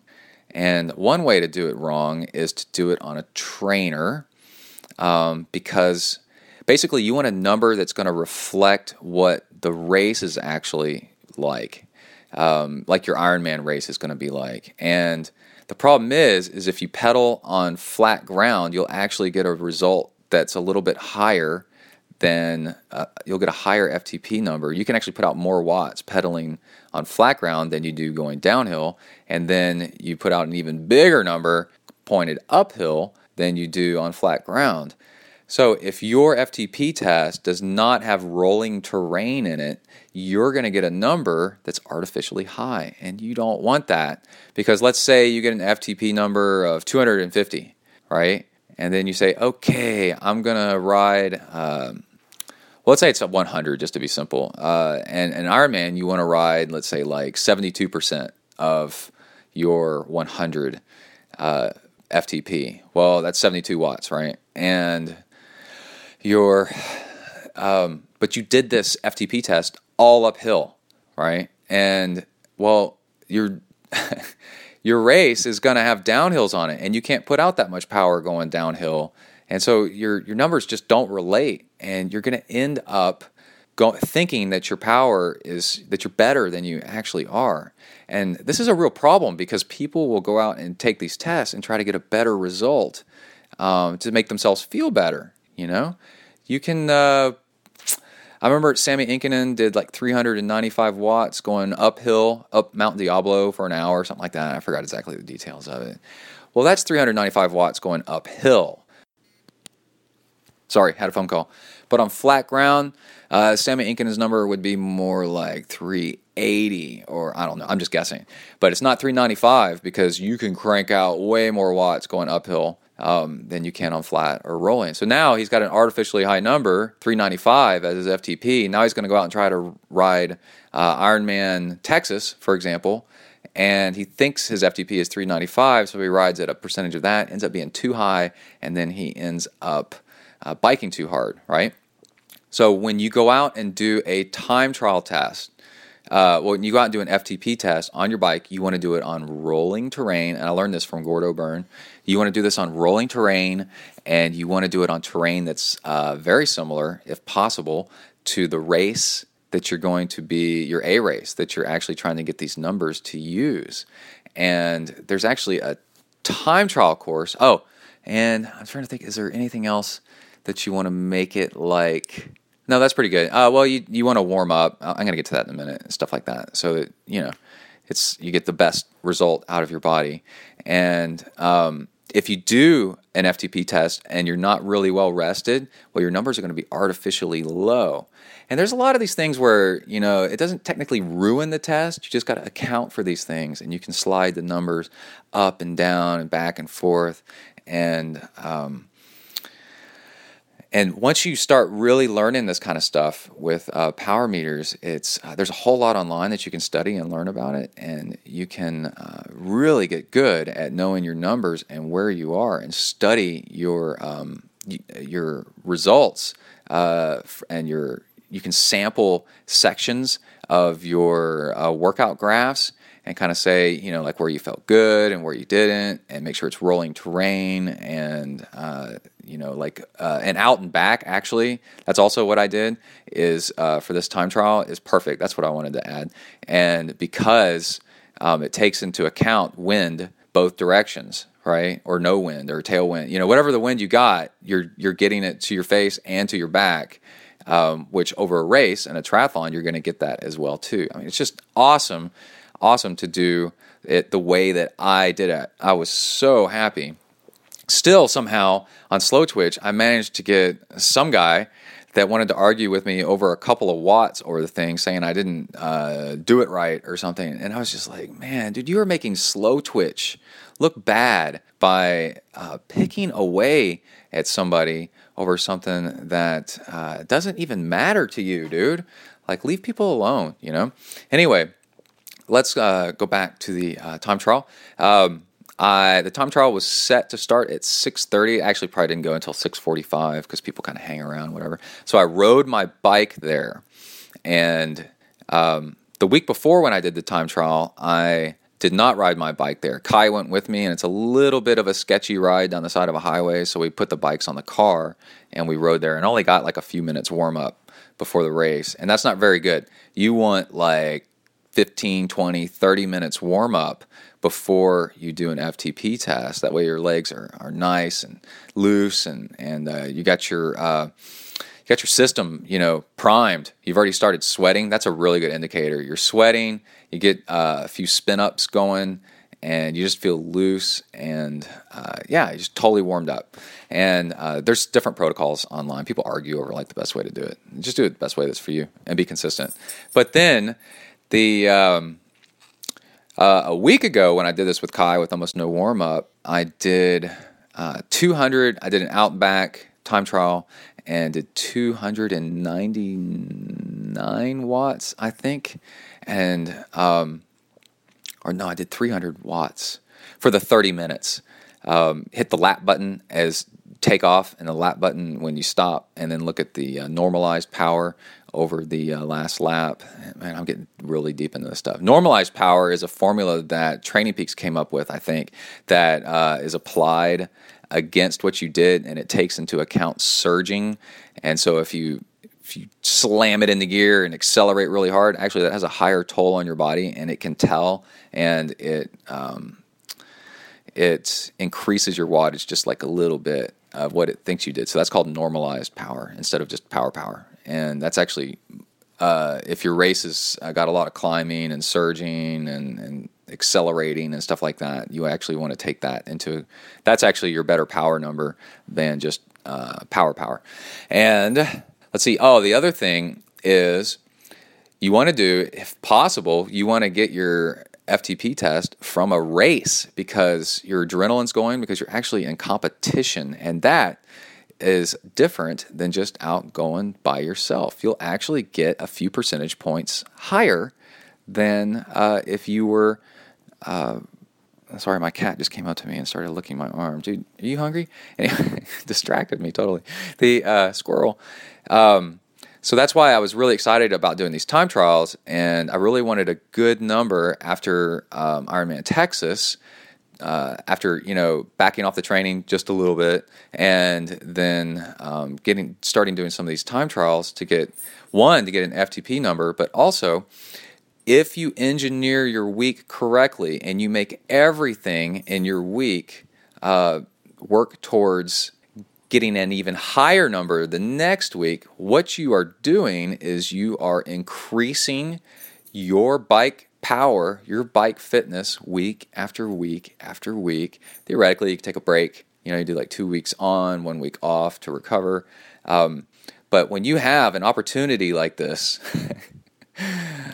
20K, which is 12 and a half miles, time trial once a week, just a few miles from your house in the afternoon, and it's just like, it's unbelievable opportunity, and it's a race situation. It gives you awesome numbers to try to calculate your FTP with, and then 2, it gives you an awesome opportunity to increase your bike fitness and get better on the bike dramatically, quickly. And I went into it just super, super excited about being able to do all this. And the other thing is, I've done these time trials go on every summer, and they have for 10 years or something like that. And I go and do them, and what I've noticed is that I would do it the first week that I would go out, I'd really struggle, and my numbers would be horrible. And then the next week I'd go out, my numbers would be better, and then I'd get all excited and train a bunch, and then my third week out, my numbers would be worse. Back down again because I'm tired, because I'm training and too much, or not ideally, and for this. And I said, this summer I'm going to be smart and use these time trials, this present that's been given to me of competition on a weekly basis for an awesome workout. I'm going to use it and try to use it to improve myself on the bike. It's just a gift. It's so great. And also Kai can go do them. He did the first one with me. And right out of the bat, on the very first one I did a week ago was I managed to slam my heart rate really, really high, unlike previous years, right off the bat.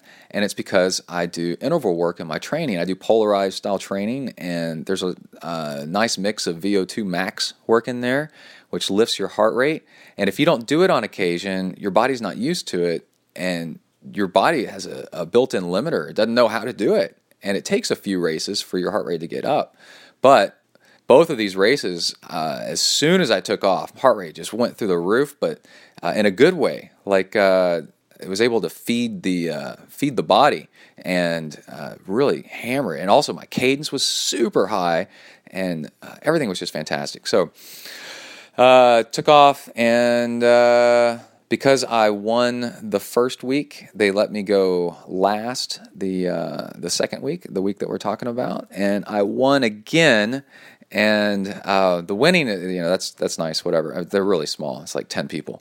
But there's some really good people there. And I've never won before, ever in my entire life. And now I got 2 weeks in a row of winning.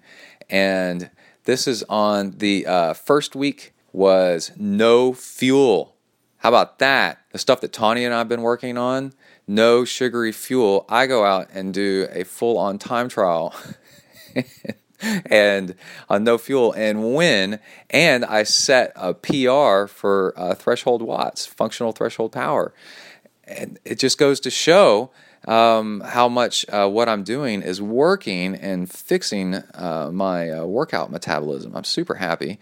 And then this week when I went out and did it, not only did I do 300 watts, but I did 309 watts normalized power.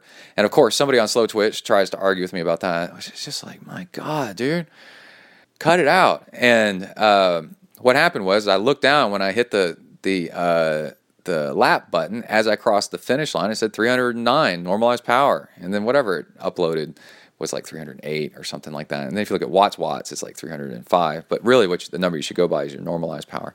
And because of the surge of the start and the hills and trying to pass people and stuff like that, so normalized power is way better. And let's see. and there was a turnaround with another surge, acceleration, trying to get out of there. So basically, I am completely over the moon with how my training is going by scaling back and cutting back on a whole bunch of stuff and working on the nutrition and getting rid of the sugary stuff. My problem seems to be the sugary stuff right before and during the workouts really messes up my metabolism overall throughout the rest of my day, because the rest of my day I eat super, super healthy. I eat well-rounded meals. I'm trying to not do any kind of extreme kind of diet and just eat well-rounded meals, because I've got vitiligo on my face, which is an autoimmune thing where your body's like pissed off at the melanin, and it's a sign of stress. So it's just like well-rounded meals, eat some scrambled eggs with salsa, fruits, veggies, and bread and grains, and but just keep it middle of the road and really clean and really whole foods and really healthy, nothing crazy, and then get the simple sugar out of my. That way, it's like low stress, and then it's easy to do, and what we should eat, and then and nothing extreme, right? Not trying to go like crazy low carb or crazy high fat or anything like that. Just nice and mellow. And I just went to the skin doctor today, the dermatologist, and it looks like my vitiligo is kind of reversing itself. And it has been for a little while, for a couple of months. And we were taking pictures and looking at it. I was so excited. My diet is totally working. I don't want to mess with it. And for the results that I got, best ever race results, no bonking, simple sugar out of my, and what I'd done is I'd let simple sugars kind of creep into my pre-workout and the start of my workout. Now, and then what that's done is like mess up my metabolism while I'm actually training and racing.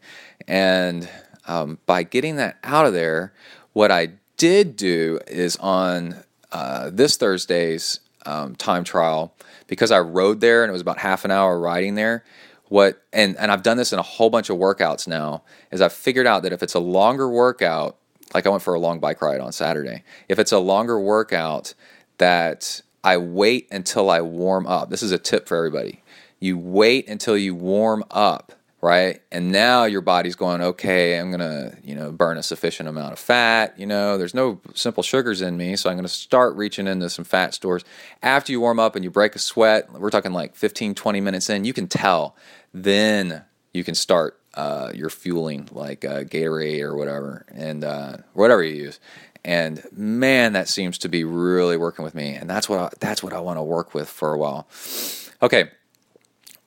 After the time trial, I was so happy that I had increased my threshold now to Strava has a power curve on it, and you have to buy Strava Pro, but it'll calculate your FTP based on all kinds of rides and stuff that you've been doing. You can mess with the graphs and get last year's FTP, and it's super, super cool. It's super easy to use. I really like it. It's totally worth it for the Strava Pro, and Garmin will upload to it automatically, and you just roll over there and check it out and check out your FTP. And there's a button you hit to auto calculate FTP, and then I got home, verified it, and was like, holy cow, that is super, super cool. And then went out and bought a 6-pack of pale ale and drank 2 of them that night. Because I was celebrating and I'm cutting back on my training. And so I was like, and it's working. So I'm like, I'm going to have a couple of beers. And I made a couple of blog posts this week about where I came from and how messed up I used to be with smoking and drinking and other stuff that shall not be named that I do not want to get into. So I really don't drink anymore, except on rare occasion. 1 beer every couple weeks or so would probably be the average. But I was borderline alcoholic. I probably was, binge drinker college, like big time. And I had somebody one of my best friends from college comment on my blog, and he said, dude, you're not even letting on about how much you used to drink. And I smoked cigarettes like a pack a day for almost 10 years. And I've overcome all those things. And I never wrote a book about it or anything like that because I really don't view it all that spectacular. And lots and lots of people have fixed themselves from being a mess. And it's the ones that have done something really incredible afterwards that are notable and should go around talking about it. And me, I just I went back to being the way we should be. I didn't do anything. I didn't go to the moon or anything like that. So I don't talk about it much on the show. Plus, I'm not all that proud of it. So anyway, I do drink beer on rare occasion as a celebration, and I love pale ales. And so I went and bought a 6-pack of pale ale and celebrated with either one or two, I forgot, and then hit the sack.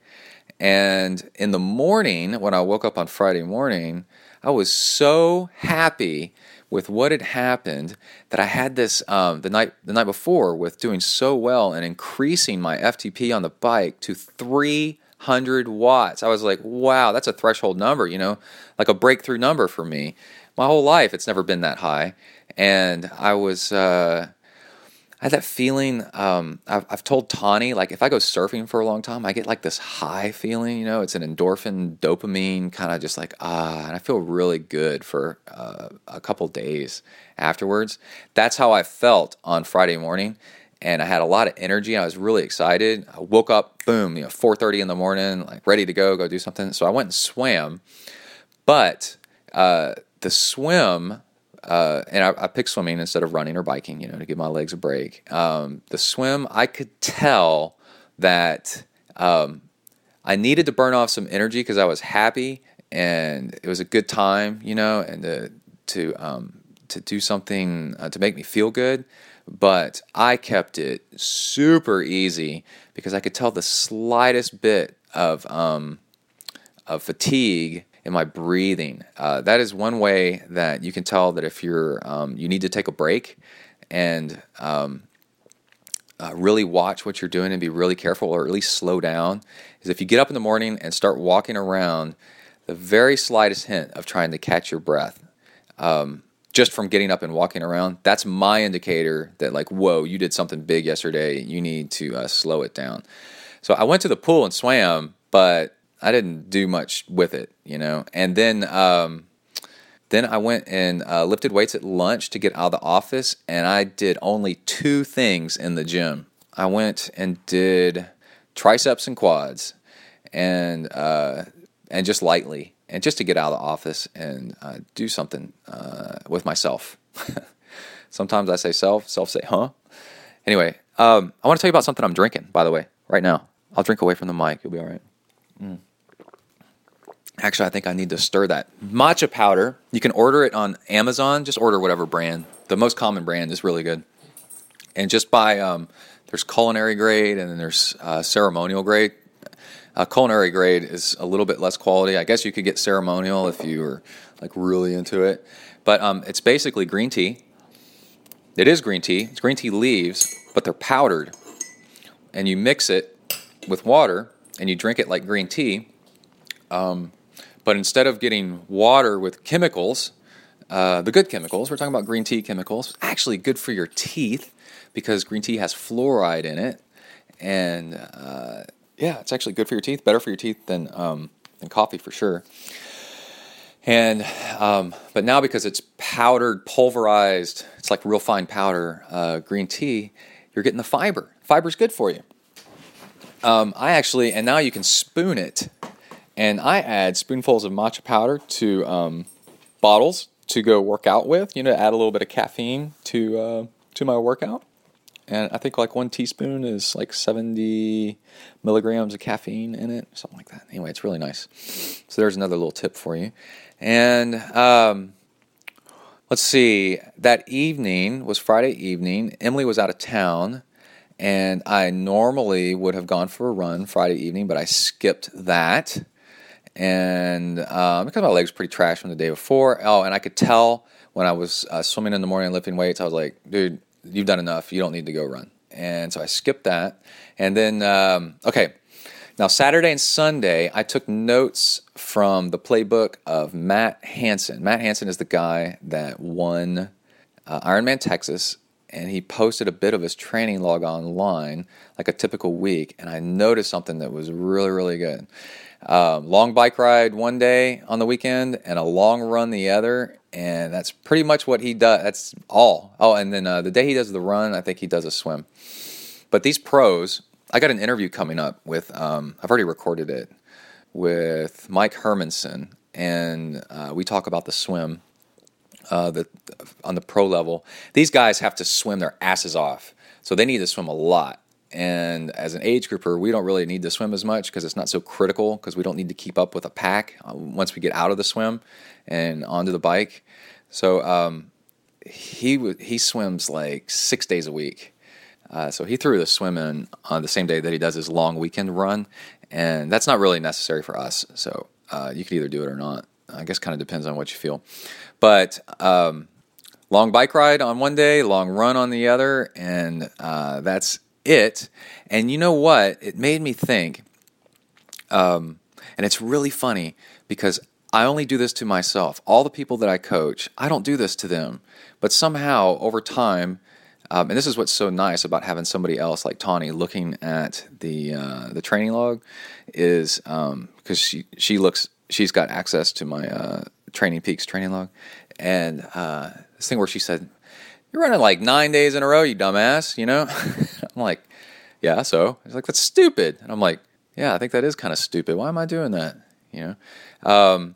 And the thing I wasn't doing was a long run, and I think that really held me back at Ironman Texas, even though I've done lots of long runs in my life, and somehow in my training schedule, I managed to be skimping.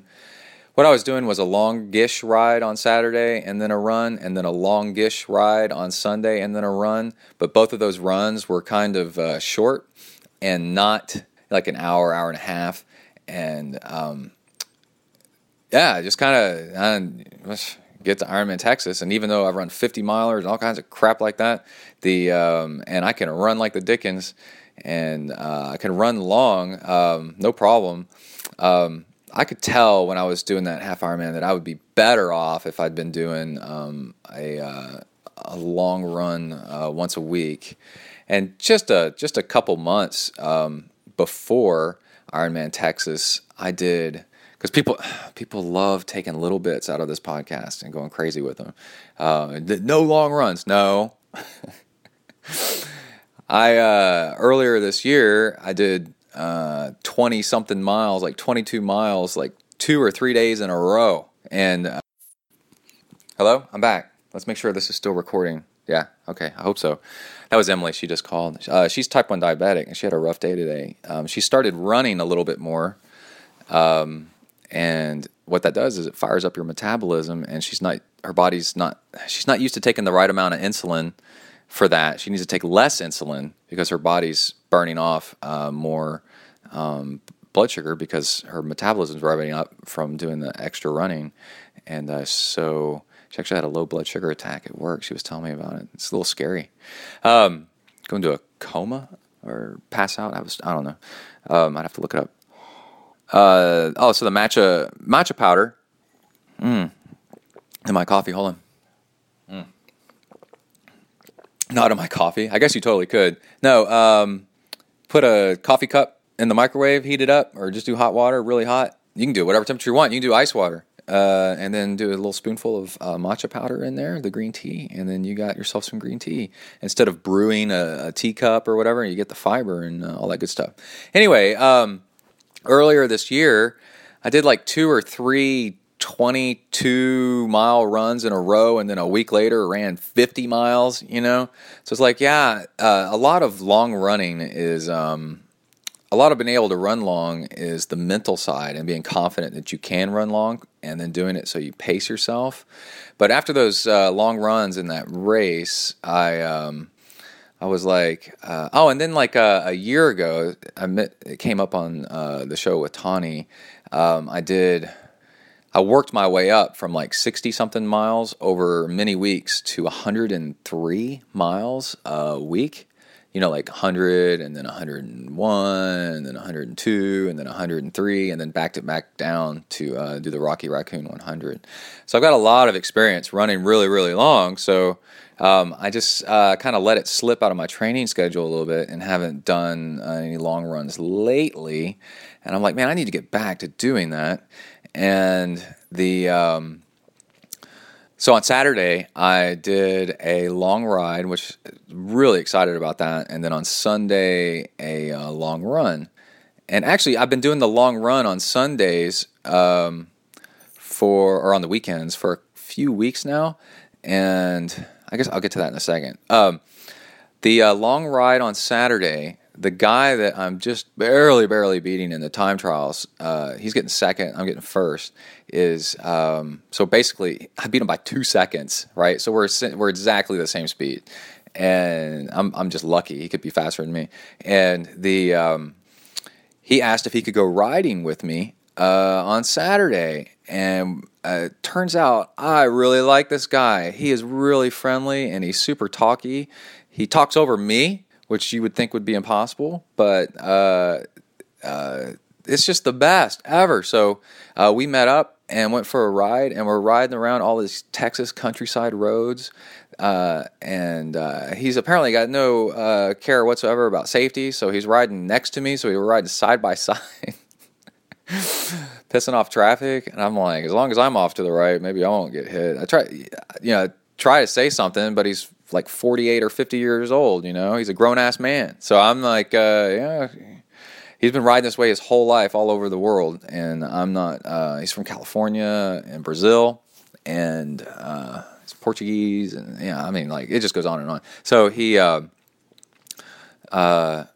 however he wants to ride is how he wants to ride. Just sails through intersections, just happy, Seems to me to be very European, because I don't know many South Americans, so maybe it's just Brazilian, to just sail through intersections and just smile and wave. I slow down and kind of make sure that it's all good and that there's no cops because of that ticket I got last year, which pissed me off. But anyway, so we went riding, and I wanted to try a really long ride on Infinite Fuel.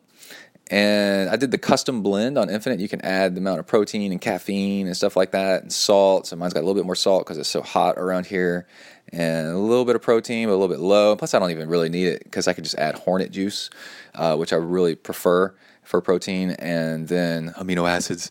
And then I made up a batch that was about 350 calories per hour, and I mixed it all into one bottle. And Infinite's famous for being so digestible you can actually do a concentrate bottle better. You have better results than you do with the competition. And before we took off on the ride, a couple hours before the ride, I had I think I made some notes: scrambled eggs with salsa, a little bit of coconut oil in my coffee. And I don't do the butter in my coffee. It does taste great, but I just do coconut oil, and I take fish oil pills, like cod liver oil kind of stuff, and capsules. So I had a couple of those. And before we took off on the ride, I was feeling like I needed a little bit of carbs. It was like an hour before, so I ate some Mueslix. There's some Mueslix cereal that has no sugar added whatsoever. It's whole oats and dried fruit and nuts and stuff like that in it. And so that with the scrambled eggs and all the oil and whatever was a really nice, well-rounded mix of, and coconut milk, I think, of, carbs and fat and protein and all kinds of good stuff. So we took off on the ride, and in my notes here, I've got something that says, one of the best rides of my entire life. Reality now matching imagination equals satisfaction. Rode with a new buddy, chatting side by side almost the entire way. That kept things at a conversational pace. That's critical, by the way. Conversational pace. The dude would not be quiet, and I liked it. And we talked about motorcycles and raising kids and South America and California and Texas. We talked about all kinds of stuff for basically 3.5 hours. And that kept me from overfueling actually, of all things, and was putting out like 225 watts or something, just riding along, talking with this guy, and it kept me from overthinking, which is nice. With the Tao Te Ching, which we were going to talk a little bit about on this episode, I don't know if we're going to get to that. Less is more. So I was doing, I wasn't paying so much attention to, I wasn't overthinking. And that goes back to the power meter numbers and such, where you don't want to overthink stuff too much. And you want to do like stuff that's like it's going to be the race. And if you know your power meter numbers, sometimes you chase them too hard. And that's why I rounded down my functional threshold power for Ironman Texas. I didn't want to overthink it. Just like it's probably 280, 290, I don't know what it is. Probably right around there. I don't want to overthink it. I really knew, kind of, it was, in a really tight range of about 10 numbers or so. And that's enough, man. You don't want to overthink it, and then round down a little bit so you really don't overthink it, and then you're going on the safe side so you have a nice run so you don't overbike a little bit. And the next thing was, after about 3.5 hours, he started getting tired, but just barely, right? He hasn't done a long ride in a while, and I just came off Ironman Texas and some other stuff, training for Ironman Texas with I'd gotten up to like a 4.5 hour ride before that, and so he got in my draft, and then boom, we're just cruising along like a train. Now he's not next to me anymore, right? So I rode for like 45 minutes with him behind me, and so I'm kind of in a way by myself, and then he peeled off. And then I rode the rest of the ride, which I ended up doing 4 hours and 4 minutes. I ended up doing the rest of the ride, 85 miles, by myself, right? And guess what I started doing? I started overfueling because I started overthinking things, and my stomach started to hurt, and I had to slow down and drink more water to dilute the fuel because I was drinking it too fast. And up until then, I was fine. When I had the guy sitting there talking next to me, talking away, and we're talking about Ducatis. Oh my God, it was so great. And when we were talking, I was fine. But when I was left to my own devices, I started overthinking and overfueling, and then also the heat. Oh my God, the heat picked up, and I'm talking like brutally hot. And then you need even more water because you're losing water to sweat. And that's when my stomach started to hurt. So I slowed down the pace, which is hard to do because once you start sucking, guess what you start trying to do? You start trying to speed up or put more effort to keep from slowing down, right?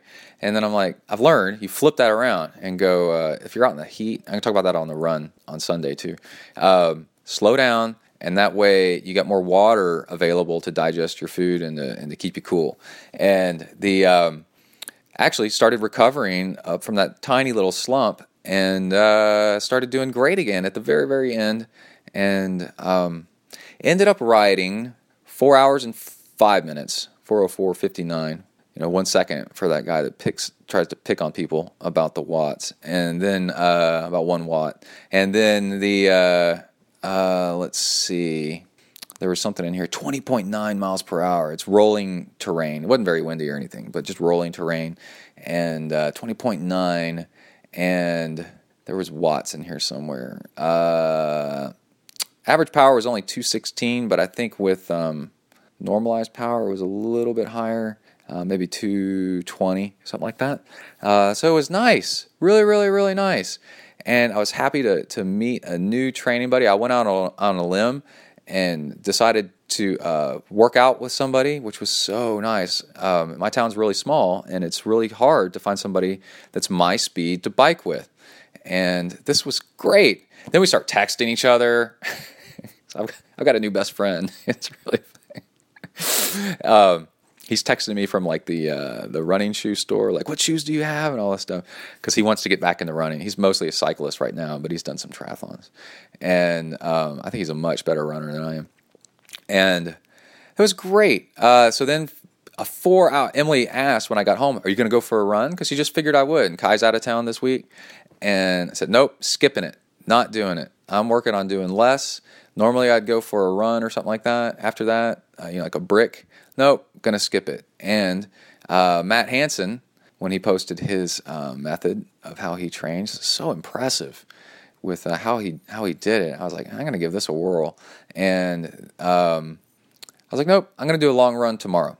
And okay, so and I had a beer. And the long run on Sunday, what I'm doing there is every week I'm running a little bit farther on my long run. And I want to get up to either 2 hours and 15 minutes or 2.5 hours. Kind of on the fence about that. And also not every week. Like next weekend, I'm going out of town to Austin and probably not going to do the long run at all. But what's cool is on the long run, I'm just adding a few minutes every time. And I'm noticing that I can go just a little bit longer before it starts to hurt. And I've been making mental notes every week when I do one, when it starts to hurt, right? Well, it started to hurt at an hour and a half, hour and 20 minutes, like a few weeks ago. Then it started to hurt, and then I would keep going to about 2 hours. And then last week it was an hour, like an hour and a half, and hour 35. It started to hurt, and I went 2 hours. And you want to run when it's uncomfortable for a little bit to improve yourself. And then went to 2 hours and 5 minutes. I think I've done a 2:02, and a 2:05. And then this week, it didn't start to bother me until 1 hour and 55 minutes or something like that. I was way into the 1 hour and 50 before it even registered as like, you're kind of starting to struggle here a little bit. And then, so I ran, just added a few more minutes to the total and went 2 hours and 8 minutes. And I also worked on, ended up being 13.5 miles. And really easy jogging. We're talking average of like a 9.5 minute mile.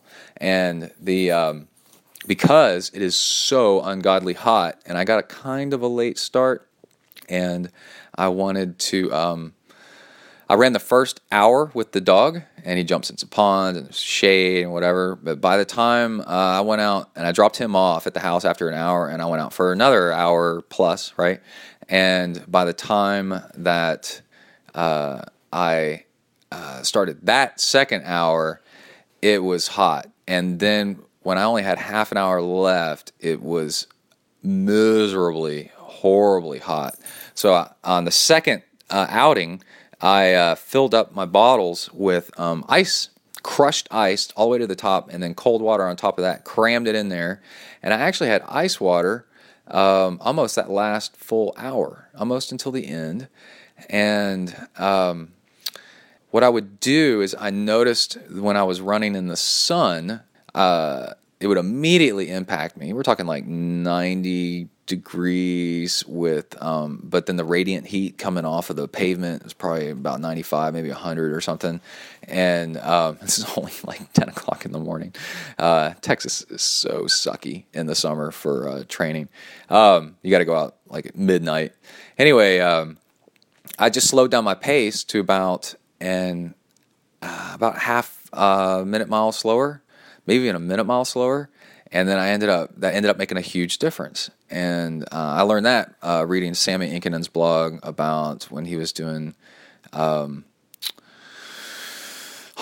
70.3 in Hawaii, in Kona, Hawaii, I think is where that one's at. And the run goes across this golf course, and it's out exposed in the heat. And when it's in the sun, and if there's no cloud cover, he'd slow down a lot. And also he would do the run harder earlier on, and then as the sun, trying to bank time, trying to put in some time against the course, extra hard early, and then would go easier towards the end to keep from getting sick from the heat. Now, what I did notice is I only used, for this run, I posted a picture on Instagram, I only used 1/3 as much calories as I normally would. I made a mix of maltodextrin and Gatorade, just a little bit of Gatorade with malto and sea salt, and I hardly needed any at all, but I was actually a little bit worried because it was so hot. I don't think I could take on any fuel at all without getting sick to my stomach. So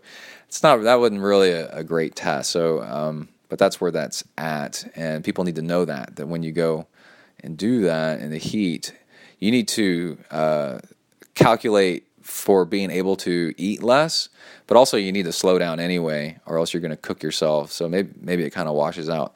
But then I turned around. That was yesterday, and then I turned around this morning and was feeling pretty amped and about how successful this weekend was, and went for a swim. And did the same thing I usually do, where I just swim easy. I'm not trying to improve my swim right now, so just kind of swimming easy, enough to get the shoulders some action, to keep where I'm at, but no work on the legs to let my legs recover. Tonight I might try running because Matt Hansen was saying even after a long bike ride weekend, he would run on Monday. I don't know about that. We might try that, might not. And coming up, Tawny's asked me to do 3 days no training, which is easy to do because I'm going to Austin, and then on the weekend, and then 24 hours without training is a day without training. So one evening, and then overnight, and then the next morning is 1 day without training, and that's easy to fit in. So I'm pretty stoked about that. All right, let's wrap things up with a few comments and donations from happy listeners. And I hope you enjoyed all that training log stuff. That was a lot of fun. And if it helped you, let me know. Send me a message on Twitter and give you some ideas. Okay, hold on. All right, I'm back. It's been a few days. Time warp. Man, lots of stuff is going on. This Bahrain trip looks like it's actually really going to happen. I'm going to have to look for a title sponsor to get me there with the airline ticket. Once I get there, everything's good. But getting there is somewhere between $600 and $1,000, probably, including bike box and all that other stuff. And then when I'm there, it's going to be interviews and a real tour of a whole other country. And Bahrain is technically in Asia. It's the continent of Asia. It's in the Middle East, but I looked it up. What continent is Bahrain? Saudi Arabia, Bahrain, all that's part of Asia. It's pretty cool. All right, let's read some emails and donations and fun stuff like that. So if you donate to the show, I read your name off, which is a super cool way to help get your name out there that you're a supporter of ZenTri. Test it. Donate to the show and watch what happens. You can donate to the show on the left side of zentriathlon.com. And there's a PayPal link. You can donate repeatedly, set up a recurring donations, like less than $1 an episode, pretty much. And then it's, let's see, or you can do a one-time donation, either way. And then send me an email. So Peter Salzin, and then get to listen to me try to pronounce your last name. Peter Salzin and Rick Farley Barrelman. He sent... Oh, it's about the Barrelman try, ! If you put an exclamation point in, I always read it because I think it's funny. Hey, Brett, check this out, ! Equal prizes for male and females, ! All capital letters. Prize money for pros and age groupers at Barrelman, ! Okay, that's enough. Given to the recent discussions on some forums regarding North American races and prize money, I wanted to let people know that the Niagara Falls Barrelman will once again... Remember when everybody was trying to go over Niagara Falls in a barrel? We'll once again have prize money. We offer an open prize purse of $5,000 with the prize money awarded to the top 5 male and 5 female equal numbers finishers, whether pro or age group. Whoa, what? So you could be an age grouper and beat a pro and you get the first prize money? All right, I love it. Put the pros on the toes. Okay, the money would be allocated as follows. First prize, $1,000. Second prize, $750. Third prize, $500. Fourth prize, $150. Fifth prize, you get slapped. No, you get $100. And last week I was talking to a U.S. pro who will be racing with us last year, and he asked if Lionel Sanders will be defending his Barrelman title. All I could tell him was, last time I spoke with Lionel, he said that Barrelman was on his radar, but it would depend on where he was in his final preparation for Kona. There is a chance he will not be racing Barrelman, and although the MSC team would love to have Lionel back in 2015, this would be good news for the competition! ! There are other updates to the run course and more in our latest newsletter. So they have a newsletter for Barrelman. We have also just realized, as far as we can tell, Barrelman was the second largest independent non-70.3 half Just we're going to call it that. In North America. Hey, that's pretty cool because you want to go. A lot of you want to go to a big race. It's got some good competition and more people makes it fun. You have like a really nice support and stuff. You do that. From John Salt, John at multisportcanada.com. So check him out. Oh, that was all forwarded to me by Rick. Okay, another donor, Tyler Moyer, longtime donor. Thanks, Tyler, man. I really appreciate it. Spiros, Fitsis, and from Chicagoland, Libertyville, I presume. And Daniel Stark, El Senor, Michael Radogna. He's new. I'll get it worked out. Maybe he will send me an email on how to pronounce his name. And then we got Sam, who, crap, what did I just do? I messed up. Oh, I clicked on something, and now we're all screwed up. Let me go back. He had a note, and I clicked on it, and it took me to outer space. Was that a trick? Okay, here we go. Hey, Brett, thanks for all that you share on the podcast. I was just listening to the Ironman Texas episode today. Your reactions to the drafting comments / boasting were hilarious. Exclamation point. Thanks for doing the right thing. Yeah, so go back and listen to the last episode. I went into a frenzy over a guy that was bragging to another guy that he drafts. And I said, you need to stand up against people that do that. And I did. I freaking gave him the talking to of his life that I'm sure he was not expecting. He's just sitting there bragging away about how he drafts, and then big 6'3" guy pulls up next to him and goes, "So you like to draft, huh? Tell me all about it. Tell me all about your drafting. I'm sure the officials want to know." Jerk. Anyway, so you need to stand up, and people will back down because they know they're wrong. I started listening to your podcast last year when I started doing triathlons. For real, did a couple sprints years ago, and I'm getting ready for my first half Ironman at Vineman in mid-July, and then the full at Arizona. It's a lot to bite off, but I'm not getting any younger! Exclamation point. I'm really curious about this Hornet juice. Oh yeah, we got to mention that. So I can't wait. Hey, I'm going to be traveling with the family starting next week for 2 weeks. Maryland and Seaside, Florida. Okay, everybody start listening because it's going to get important. Any tips for training, finding a bike to rent while on vacation leading up to an important race? I'm trying to cram in my training now. I've heard of Spinlister. It's like Airbnb for bikes, but there are a lot of old clunkers out there. I guess it's better than nothing. Thoughts? Keep up the good work with the podcast. Thanks for everything. You keep me motivated! Exclamation point. Sam. Okay, I've already emailed him back and told him this, but this is what you do. Yes, Spinlister. Last summer when I went to San Diego, I checked out Spinlister and found some bikes. I thought it was a little bit too expensive, but I don't know. Maybe it's something where you can argue the price down. But it was also kind of cool, and that was a year ago, so maybe it's got a little bit better. Found good amount of bikes. I finally found a couple that I was interested in, and then I went to Twitter, and that's where I started hitting up Twitter with hashtags, bikes, cycling, triathlon, biking, things like that, and said, hey, anybody want to rent me their bike, or will let me borrow/rent a bike, and you kind of put out there your size and what you're looking for, and then also put out there, ask a friend is another thing, like good hashtag, and then people will come out of the woodwork and start finding you, and then find bike clubs that are in that town using Google, and find the president of the bike club and email him. And then there's another way. What was the other one? Oh, you call bike shops and ask if they rent bikes. And there's a bike shop in San Diego that rents Cervelos, Nitro. Rents Cervelos like clockwork.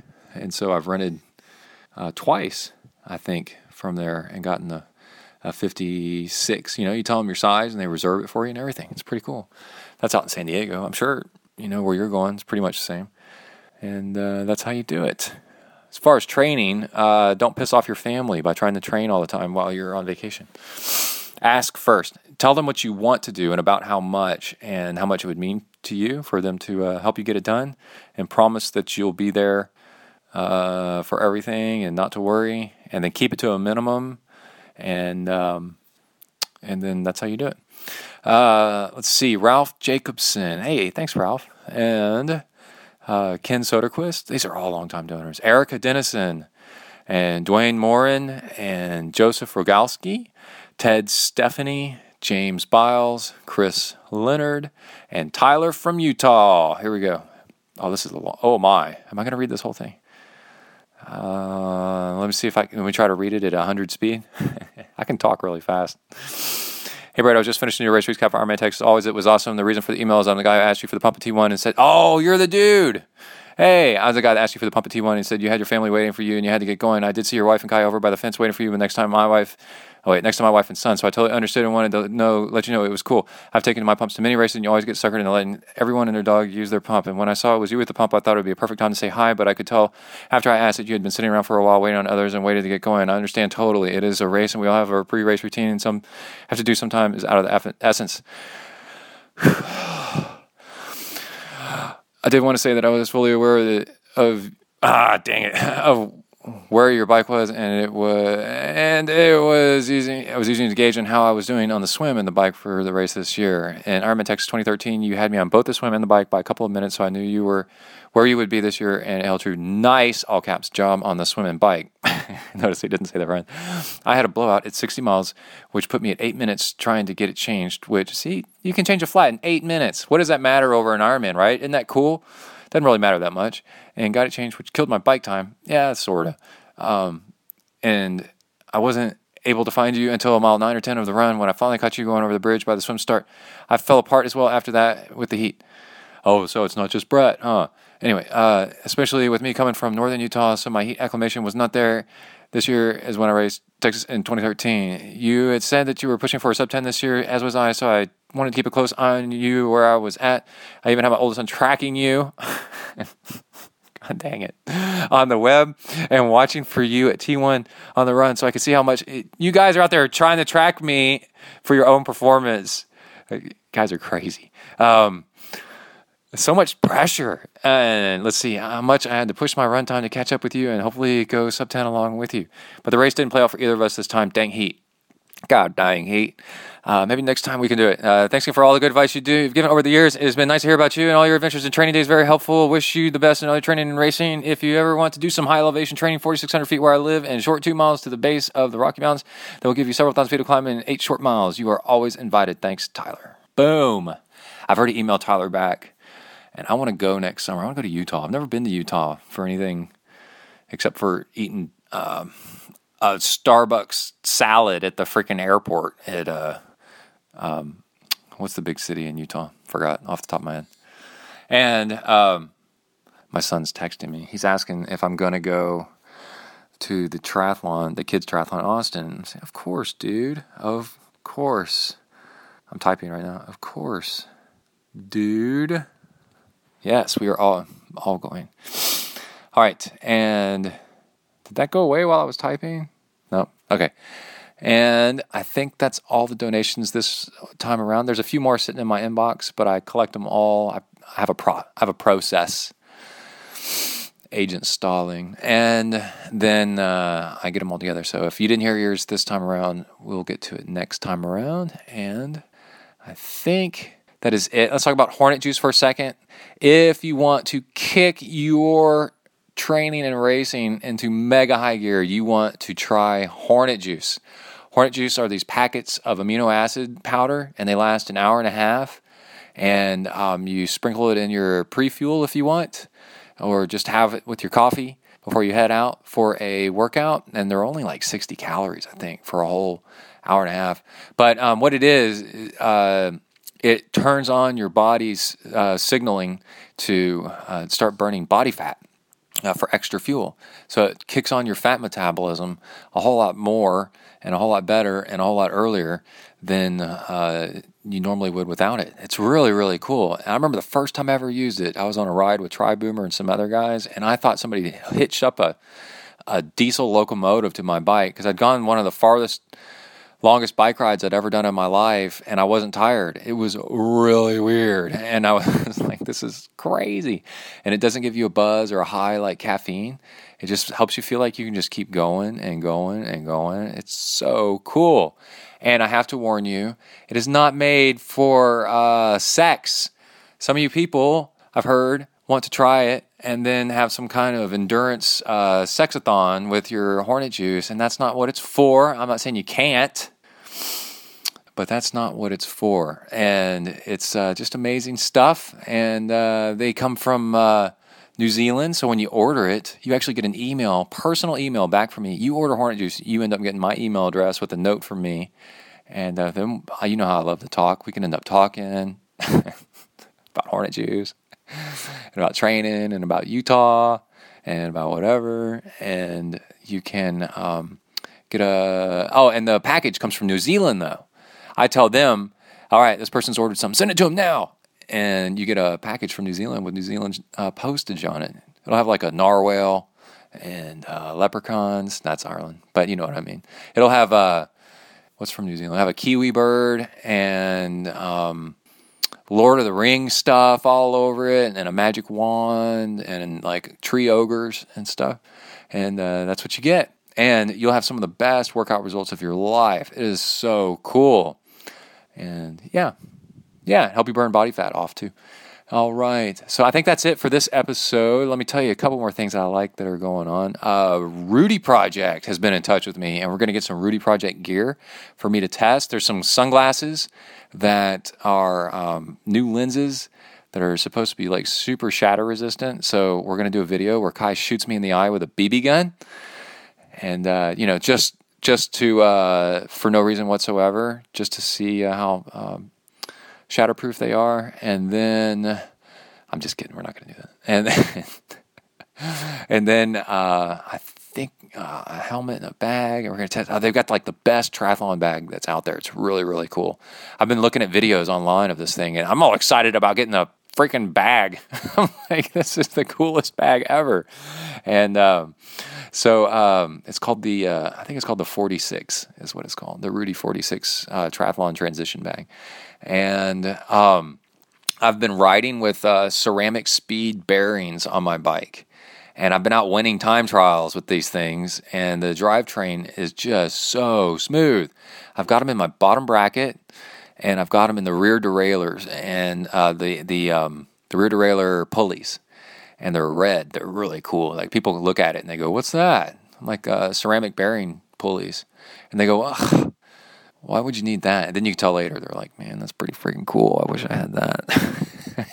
Like, yeah, you do. They're so cool. But I rode them in Ironman, Texas, and they are super, super smooth. That's one of the things that helped me get bored on the bike. I was just like, man, it's so quiet, and silence is the lack of friction and resistance. So you're putting out more watts, or more of your watts that you are working go to the rear wheel to push you forward. So it's really, really nice. And we'll have more time trials, and I'm doing a blood test tomorrow morning, which means I have to fast tonight. So we'll see how tomorrow's time trial goes, if I go at all. Kai might do the one tomorrow, and then we got a kids triathlon going on in Austin this weekend. So I'll probably have some audio from that. That's a lot of fun. If you go volunteer at a triathlon, go volunteer at a kids triathlon. It is so hilarious. There's kids out there whose parents want their kid to be the next Lance Armstrong, so they're in teardrop helmets and carbon bikes and aero bars. I don't think they're allowed to do aero bars, but like $10,000 bicycles that are like half the size of a normal bicycle and custom made out of titanium and carbon. And then there's the there's the kid riding on a Huffy with tassels and a basket on the front, with a teddy bear in the front for teddy bear power and a pink helmet. And like, it's awesome. It's so cool to see where everybody comes from and what everybody's trying to get out of it. So we're going to do that. All right. I think that's it for this episode. And definitely go check out I want to give a shout out. And people, if you hear this, tell the real Starkey on Twitter that I mentioned it on the show. I give shout out to trstriathlon.com. the website. Their forum is a nice alternative to Slow Twitch. It's a lot of fun and it's funny. And the more people that are on a forum, the better it gets. And some killer articles that he's writing. But he's getting other people to write too. Joe Filiola wrote a good one about doping and triathlon. It's super cool. So you got to go there and check that out. All right. Everybody, you know what to do. You work the uphills, cruise the downhills, and keep the rubber side down. Out.